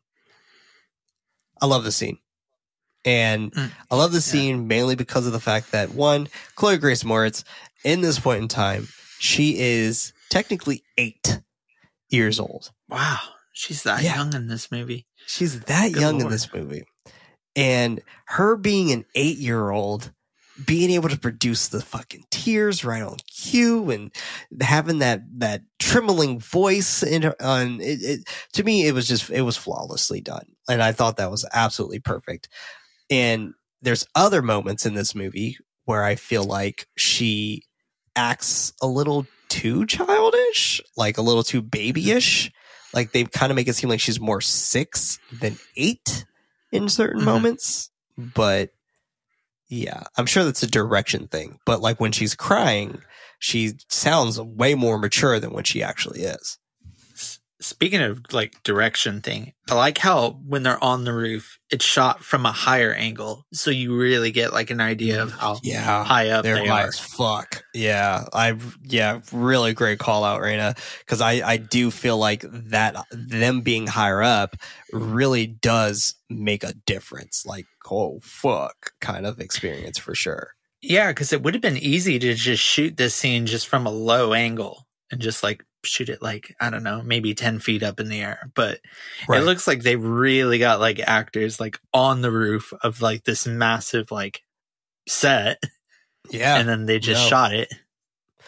I don't know how true this is, but supposedly she did her own stunts. I don't. What? No idea how true that is. Yeah. I don't believe Chloe Grace Moretz went on a 3-story house as an 8-year-old and jumped off. Like that sounds pretty unbelievable to me as well. But like supposedly she did. And I'm like, okay. I don't know if child labor laws allowed stuff like that, but yeah, or maybe she had like a harness on or something. I'm sure she did. Yeah, I'm sure she had to have like a harness or something on. I mean, in some ways, it kind of makes sense because, like, even when I like replayed that scene, like it looked like her falling in her arms. Like usually, you can tell in those moments that, like, oh, that's a stunt double or something like that. But like that looked like her. But who knows? Hopefully they got it in one take. Also promising that she could stay there and they'll play forever. She asks Chelsea if she misses her dad, understanding that she misses him. Georgia walks around the corner with her stuffed bear as Kathy continues that nobody can see her dad because he's in heaven with the angels. She hugs her daughter and kisses her that she just got so scared. Billy and Michael watch George from the outside before he asks what's their problem. He glares in disgust before walking away, his eye back to being bloodshot, calling the family wackos. He grabs some of his clothes, blankets, and Ronnie's clock to head downstairs to live and sleep. Man. Kathy goes to meet Father Calloway, who's raking dead, burning leaves, which I thought was very metaphorical. They quickly greet each other, asking if he has a moment. They sit down on a bench. She shares that her and her family feels like they've grown apart. He doesn't understand. She explains further that she believes that there's something evil inside her house. She cries, understanding that it sounds crazy, thinking the same, not knowing where else to go. He shares that the DeFeos live there. That the DeFeos lived there some time ago, having a similar problem. She knows what he's talking about, and he's surprised. She reveals that they're living in their house. Meanwhile, George is forcing Billy to hold a log as he splits it with an axe, instructing Billy to hold it steady. He takes a swing, Billy moving out of the way at the last minute. When it's just like, dude, I would be like, motherfucker, I watched you do this shit without me doing this, so fuck you. not holding this. I mean, would you say that to him as he's holding an axe? No, but like at the same time, I don't know what I would have done in this moment.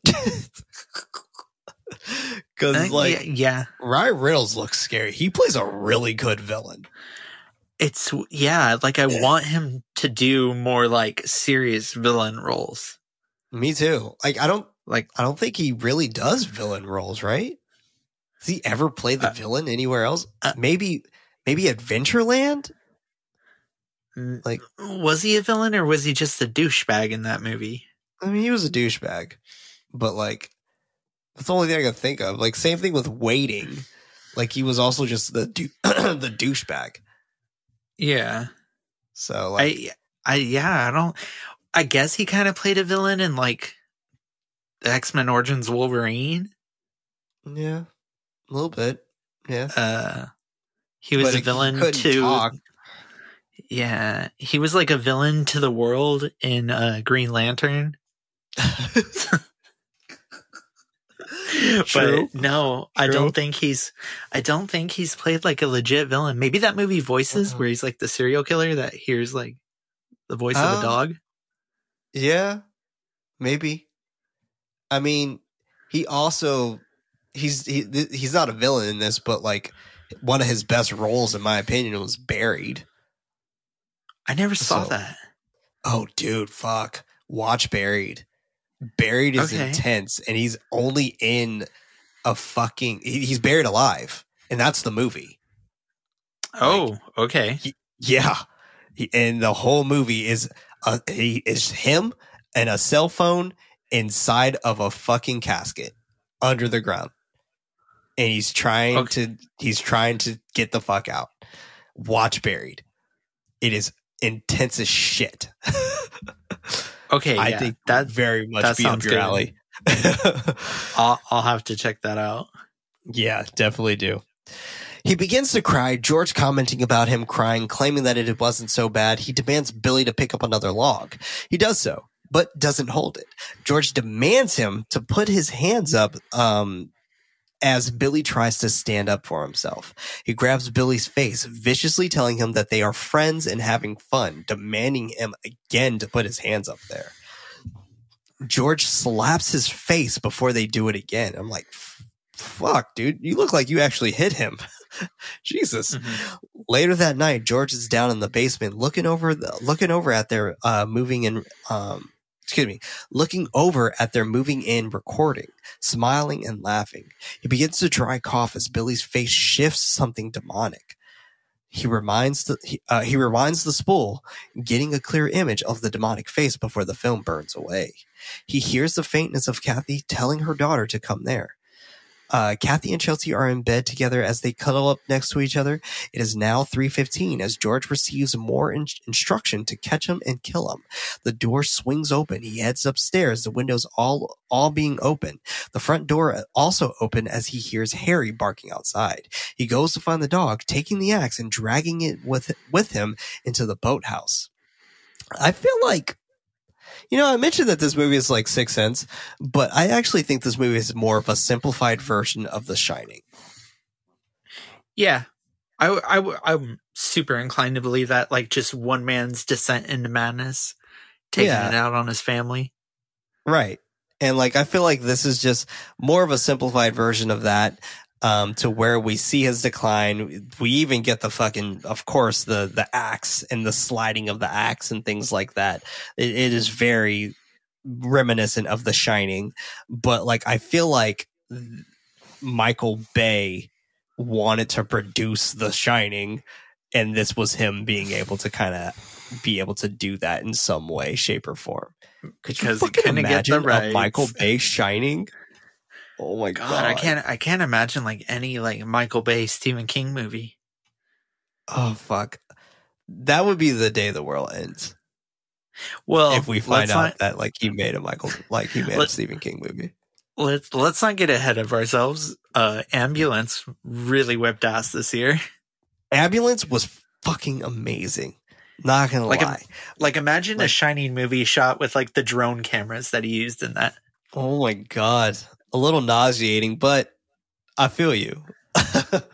I feel you. I mean, yeah, I can see that.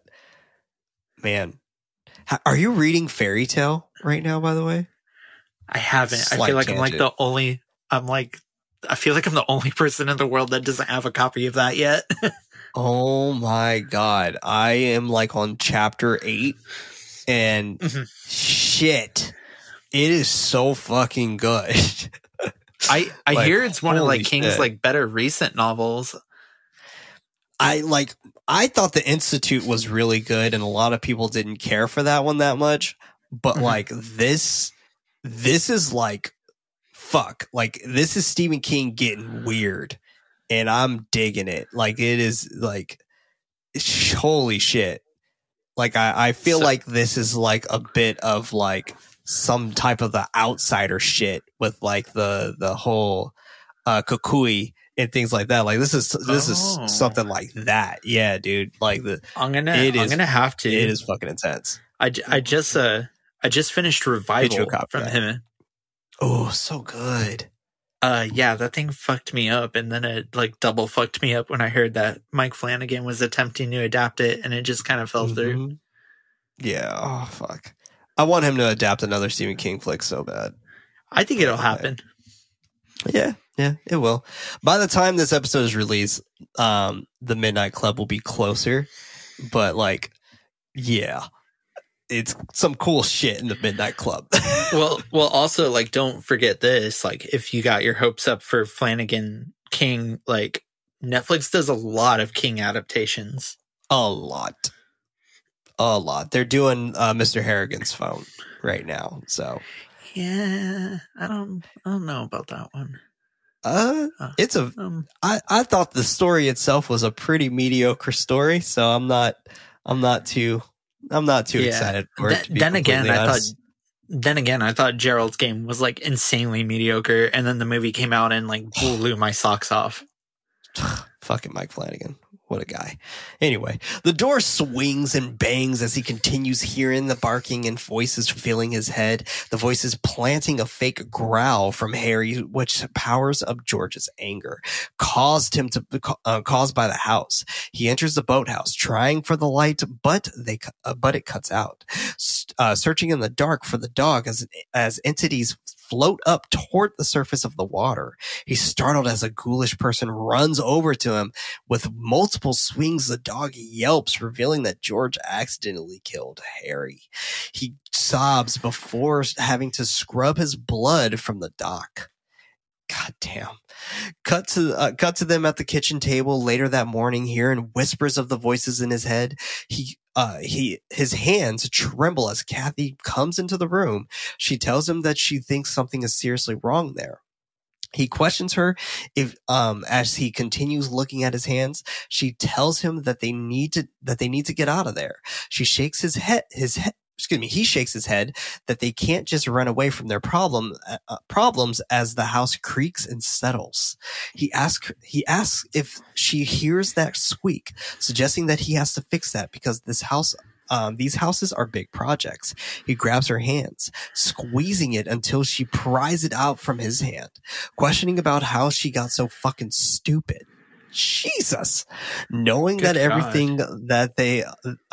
everything they have in this house, she argues that she isn't worried about their money, knowing that they are losing each other, shouting that if they stay there, they'll have a house for the family, but they won't be in any family at this point. He ignores what she is saying, commenting about it being cold in there, going to the stove to turn on the burner. She slams her hands to the table. She slams her hands on the table for him to leave the stove alone and pay attention to her. He yells he's not going anywhere, and neither is she, yelling for her to shut up about that. Billy enters the room as they argue, George continuing that she wanted this godforsaken house. Now she has it. Michael runs into the room, calling for his mom, George hitting the fridge one-lining, "Home sweet home," as the magnets fall off. With heavy breaths, she asks Michael what he wants.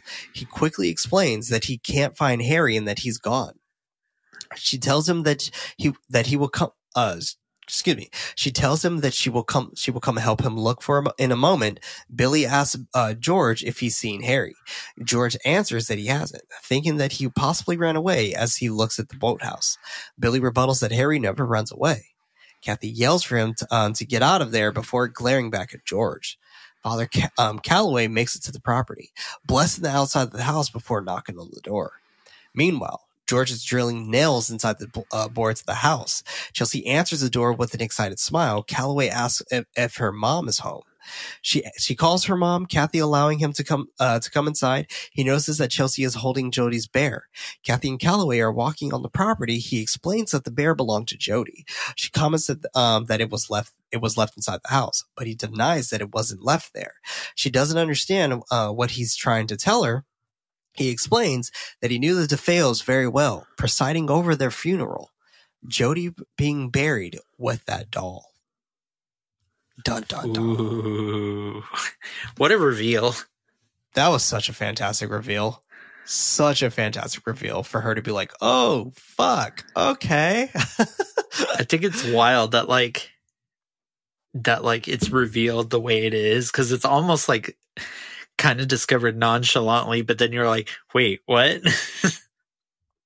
Right. Yeah. And that's true. Like, it is funny to even think of how this is discovered, and they're just like, oh shit, okay. But I love how like the Father Calloway is just like, I must be here for you at this moment, because he's like, he goes back inside the house blessing his exorcist artifacts. Then the house creaks around him as flies also spawn on the curtains, and they're just like legit spawning. They're just like, huh, fly here, a fly there, a fly here. He throws holy water down on the ground. It sizzles, accompanied by an unearthly howl. Calloway continues, the house creaking, howling, and breathing. The door slams shut behind him, turning the cross embossed handle upside down. Man, this was back when like upside down crosses were all scary and shit. I know. Everyone before it was used like them. a fashion statement. Right. Like everyone used them, and like, yeah. It's just okay. Well, I think the series has had like a weird obsession with like inverted crosses. Like famously, like the original movie had that poster where like the house is like casting a shadow. Right. And it's the inverted cross. Yeah, that's true. That makes sense. I feel like that definitely is like a callback.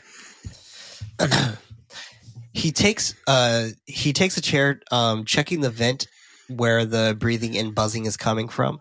A flock of flies shoot out at him, causing him to scream and fall back from the chair. Hard as fuck, mind you. Hundreds or thousands of flies attack him, the door opening back up, the voice demanding him to get out. I feel like this could have been so much more scarier if they would have just leaned all the way into it, have him see a fucking ghost or something, instead of the flies and the door opening up and whatnot, and that being like the scary thing, I guess. I don't know. Because the scare here is just it's cheesy. It's a pretty cheesy scare. He runs out of the house, immediately jumping into his car to get the fuck out of there, and I cannot blame him. Kathy runs out of out calling for him, banging on his window to understand why he is leaving. He speeds away. She turns around into George's sadistic possessed arms. He tells her that it's okay because he's there, letting out a stuffed sniff that feels more evil than it should have been. And I love the camera work here. How it like zooms in his face. He's like, "Don't worry." Dun, camera, zoom in. I'm here. Dun, zoom in again. Then sniff. Go to the house, awakening as the windows and doors fly open. There's someone dressed in black walking outside the front door. And I love this because I do love that at this moment it's Ketchum. And he's just like walking on the grounds. And I feel like this is the moment where that made me think like we should have had more of him if we are trying to be introduced to him. Like I feel like he should have just came a lot sooner. But hey, Cut to the house awake. Oh, excuse me. I said that part already. The voices continue to echo, catch him and kill him to George. Harry barks from outside the boathouse to waking him up. Like he's not barking that loud. He cusses, then realizes that Harry is no longer alive. The TV cuts on, repeating the phrase. He goes outside, looking at the boathouse, trying to his best to hold back tears as he contemplates looking back at the house. He screams as he falls on the ground, trying his best not to allow the voices to overtake him. Kathy watching him from inside the house. Day 28. Kathy replays what Edith is telling them about the murders that have happened there. George retches down in the basement. She goes to a library, banging on the window to enter inside. The librarian opens the door, explaining that they don't open for a few more minutes. Kathy just fucking bolts past her, entering inside to check a newspaper clipping. Now, if that would have been like a badass bitch, she would have been like, ma'am, I fucking said we're not open yet. So, like, wait. You could wait 2 minutes. Shit. Calm your ass down. What the fuck you in a hurry for? What do you want to read? What do you want to read? Jesus Christ. What do you want? I'm just picturing that scenario play out in my head and just cracking up. Like somebody standing off to the side recording it with a cell phone. I mean, fuck, dude. Come on. She finds articles about voices telling Ronnie to do it, him moving into the basement and finally carrying out the murders 28 days after they moved there. She finds clippings of him, and then I feel like this moment didn't need to be this on the nose. She finds clippings of him and then of his book etched with a pen that says "Catch him and kill him" with a K. Meanwhile, George continues looking at the hole underneath the wall. He breaks the wall down, trying to rip it off, his hands covered in a sticky substance. Trying to see what's inside, he's startled back as a clump of maggots eat on the wooden beam. And just a heads up, everybody, this part fucking jumps back and forth like crazy. So just bear with me here. Kathy eventually finds the bin card of Reverend Jeremiah Ketchum. Oh, that's right. It was Jeremiah. She grabs the book, skimming through it and finding their house called the Sanctuary, claiming that he started a mission for Native Americans. And this is when the movie goes completely downhill for me. Oh, yeah. This is where the train derails. Like, what the fuck? What do you mean? Why is this introduced now? What the hell? Come on. George takes a sledgehammer at the wall, bursting through it. While Kathy continues searching through the book, finding one of the torture devices, the same device that Michael had found a few days earlier. Cuts him in, entering inside the hole, following the voices and finding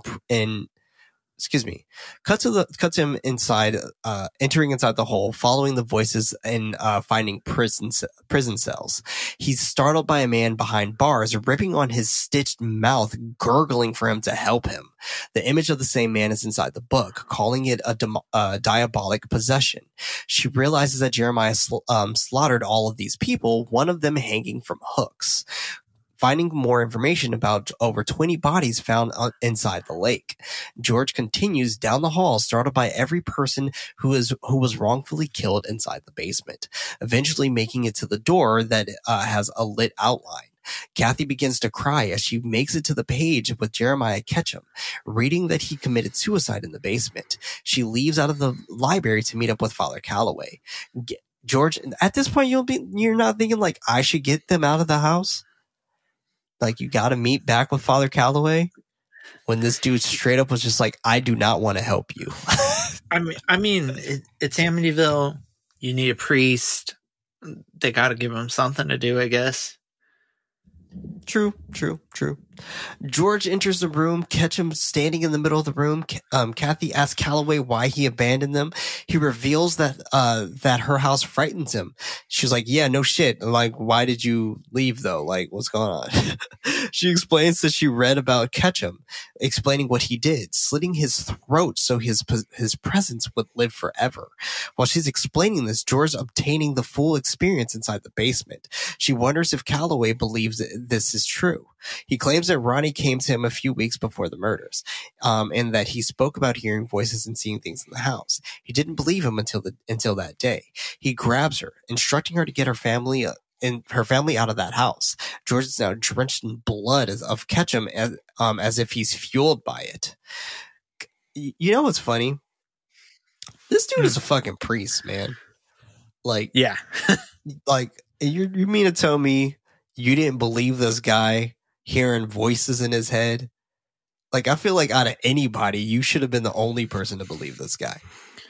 I mean, it always gets brought up, but who's the greatest villain in all of horror movies? It's the Catholic Church. Oh, it's always the Catholic Church. Always. Yeah. So, I think it's probably like, he just brushed it off. Because, like, in other movies, you see, like, it's either they don't care or you got another, it's like instantly jumps to exorcism. True. Like, it's one of the two extremes. It's never like a nuanced, like, portrayal of a priest unless you're talking like the Exorcist TV series. That is true. Very true. Cut to him waking up from the phone ringing. He answers it. Kathy instructs him to grab the kids and leave out of the house. He rips the phone out of the wall. Cue the unforeseen storm as she rushes home. Like, what? Where'd this storm come from? And why were you at the library for so long? Damn. She bursts through the doors, calling out to her children, asking for the whereabouts of George. Billy mentions that he's in the boathouse. George is inside the boathouse looking for demonic people under the water. Kathy yells that they need to get out of there. He shines the light in her face, causing her to fall into the water because it's too bright.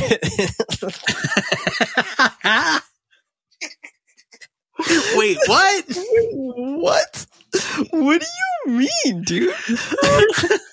Her hair getting caught in the propeller. He looks down at her, her face shifting to something demonic. He flips the switch to pull the trim down, having her submerge. He turns the propeller the opposite direction to set her free. Reaching out for her, but she doesn't accept his hand. Climbing out, calling him crazy, and yelling about him trying to kill her, he watches her with intrigue as she leaves out of the boathouse. She calls for Chelsea, who's downstairs inside the basement. She finds caskets with their names written on them, trying to turn them around and leave, but George is blocking her way. He takes Chelsea, thinking that she misses her dad, grabbing her face, asking the question to her. She demands her daughter back. He kisses and literally tosses her to Kathy. They run out of her house. They run out as he tells her that he wants to talk to her, slam the door in his face as he yells that he wants to talk to her. Kathy gathers her children, Billy helping to push a cabinet to block the door.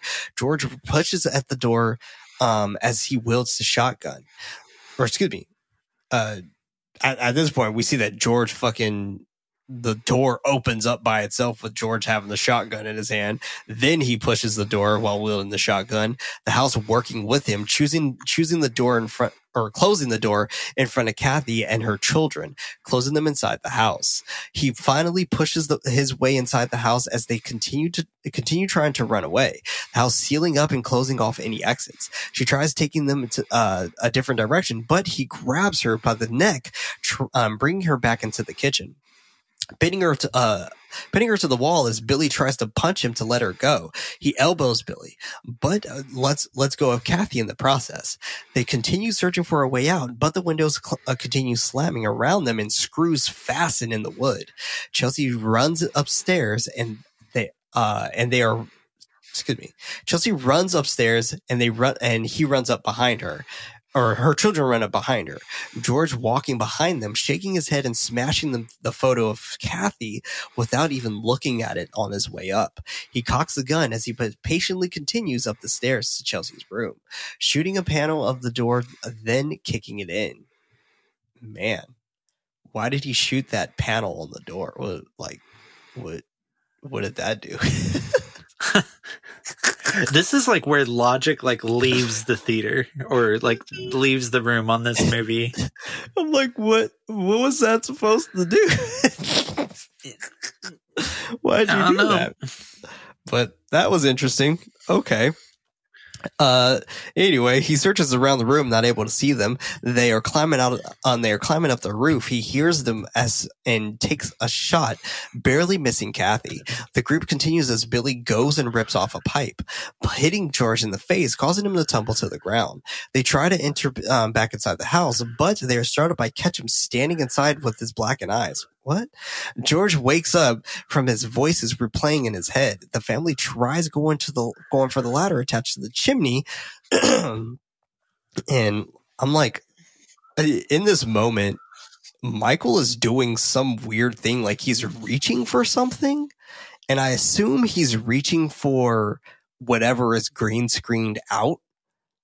But like, yeah, it's like he's reaching for something, like he's reaching for something or someone.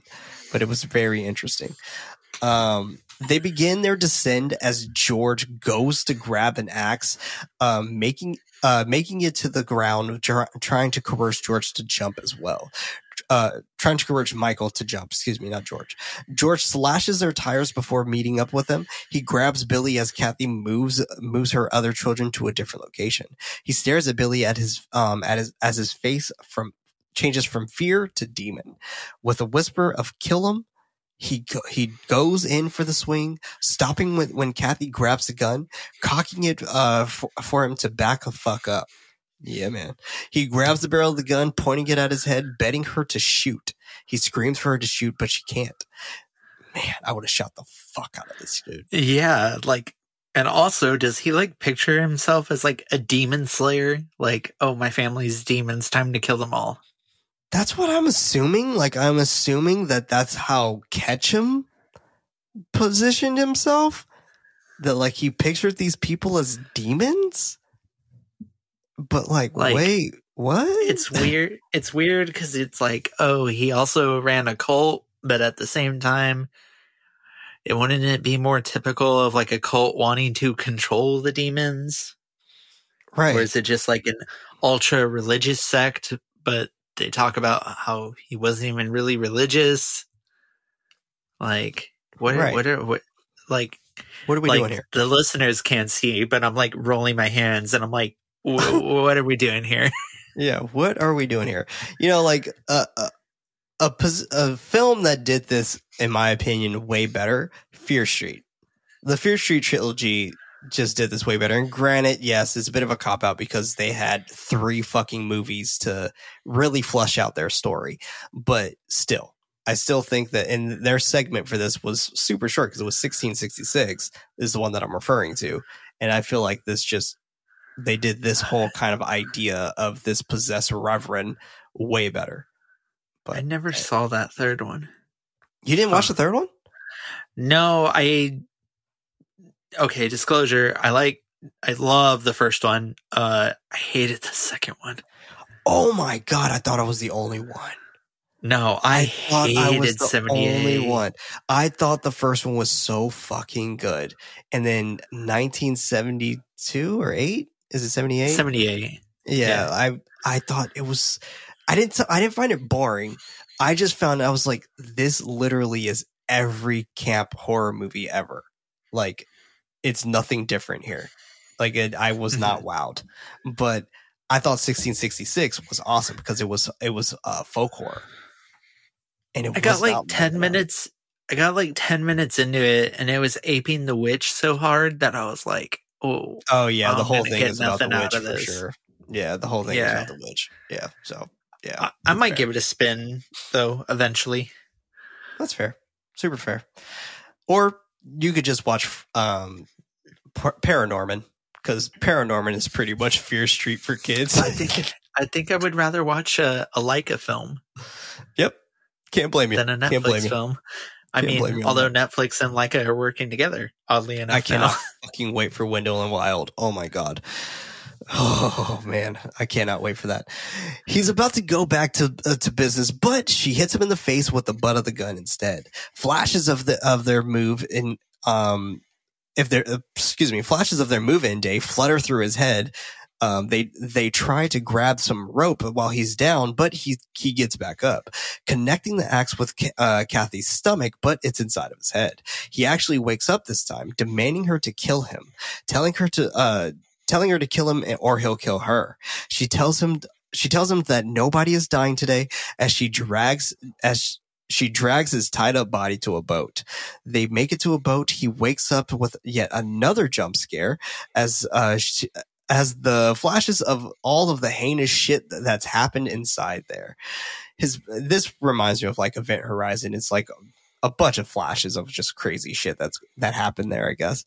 His body twitches as Billy doesn't understand why they don't just leave him there. Great question.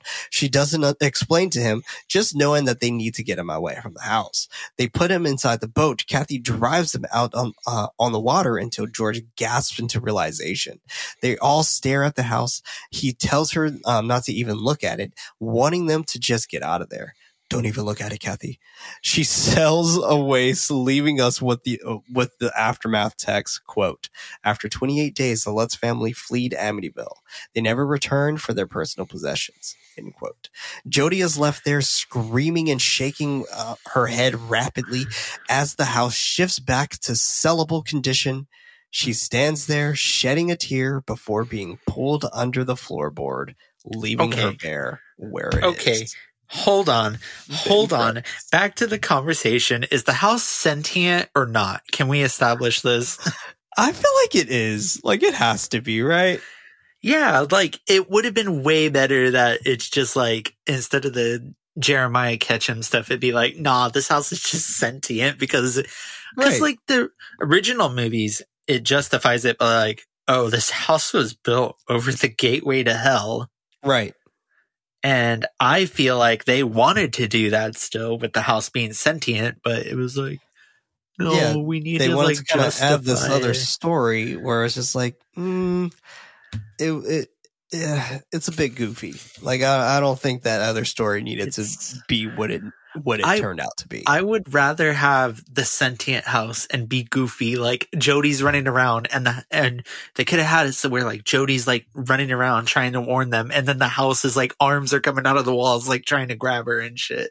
Yeah, I agree. I feel like the house being sentient would definitely work way better.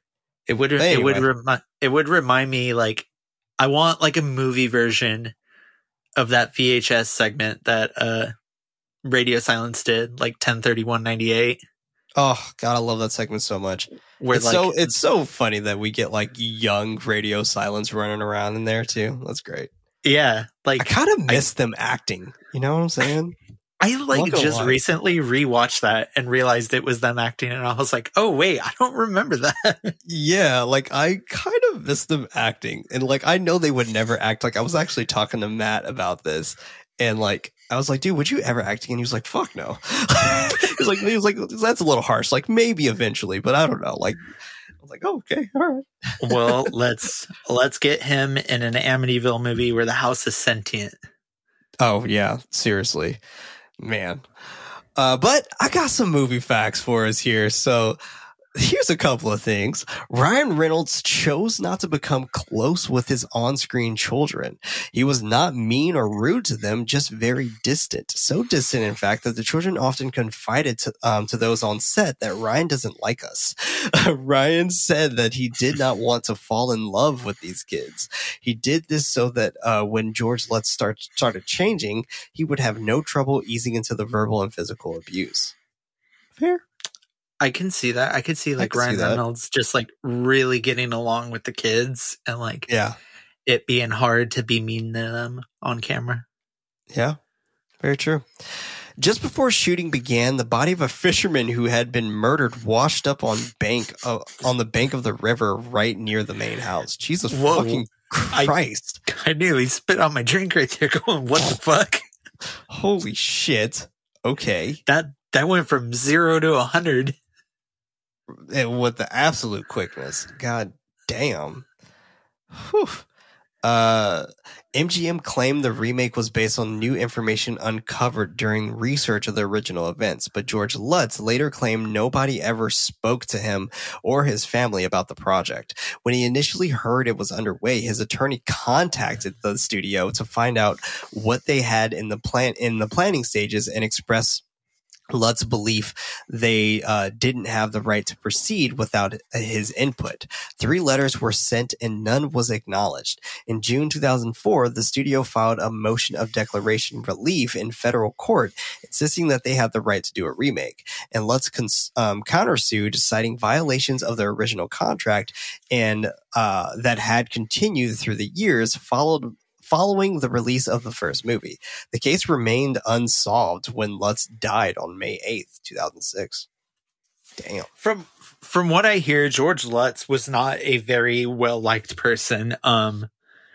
There's a common belief that I believe has been verified through a couple sources that the house wasn't haunted at all, and he was just trying to profit on the fact that he lived at a place where like a great tragedy happened, which ironically, Ronnie DeFeo died like last year. I know, I heard. Didn't he die in jail? Yeah, he was still in jail for the Amityville thing, I believe. Jesus Christ. That's nuts. Yeah. There'll be the last one here. For the closet scene with the babysitter, the production crew had originally ordered in a rubber door. After shooting the scene a few times, they decided it didn't look right, and they ultimately decided on using a real wooden door. So actress Rachel Nichols had to bang her hands on the door for 2 days straight while filming the scene. Youch. Damn. That sucks. Yeah, you should have done a rubber door. That way, like, you could have done the sentient house angle where it's like the doors are warping and whatnot even. Oh, yeah, that's true. Yeah, that would have been killer. Holy shit. But let us know what you think about the Amityville Horror 2005 specifically over on Twitter at @night_pod. That's night with a K. Or let us know on our Discord channel, or not channel, excuse me, our Discord server. And we talk about a bunch of horror in there. So by all means, join us. That's going to be inside of our show notes. But before we conclude, again, the next film we'll be covering next week is Insidious, which I am very excited to cover. And I'm surprised we actually haven't covered it yet on this podcast. But before we even conclude, where can they find you, Raina? You can find me on all social medias at JFC Doomblade. You can find my work being published pretty regularly at Bloody Disgusting, where I write about movies and video games mostly. And you could check out my horror movie pod if you're so inclined at Windsor Film Club.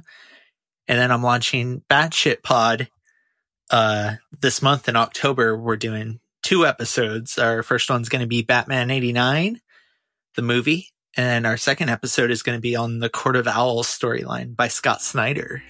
Oh, fuck yeah. So cool. Definitely, please, by all means, check that out. I'm going to have all of this stuff tagged inside of our show notes as well, but definitely check that out as well. And thank you so much, Raina, for joining me, especially on super short notice. I hit you up this morning and asked you to do this, and I appreciate you being super down. So thank you so much. Yeah, not a problem. I'm always down to armor up and be an honorary knight. Hell yeah. Love to hear it. And this was Nightlight, a horror movie podcast. I was one of your hosts, Prince, also known as Head Knight. With your help, we can reach more ghoulish nights with your recommendation to someone who would enjoy the show. If your podcast app allows you to rate our show, consider giving us 5 stars, as it honestly does help us out a ton.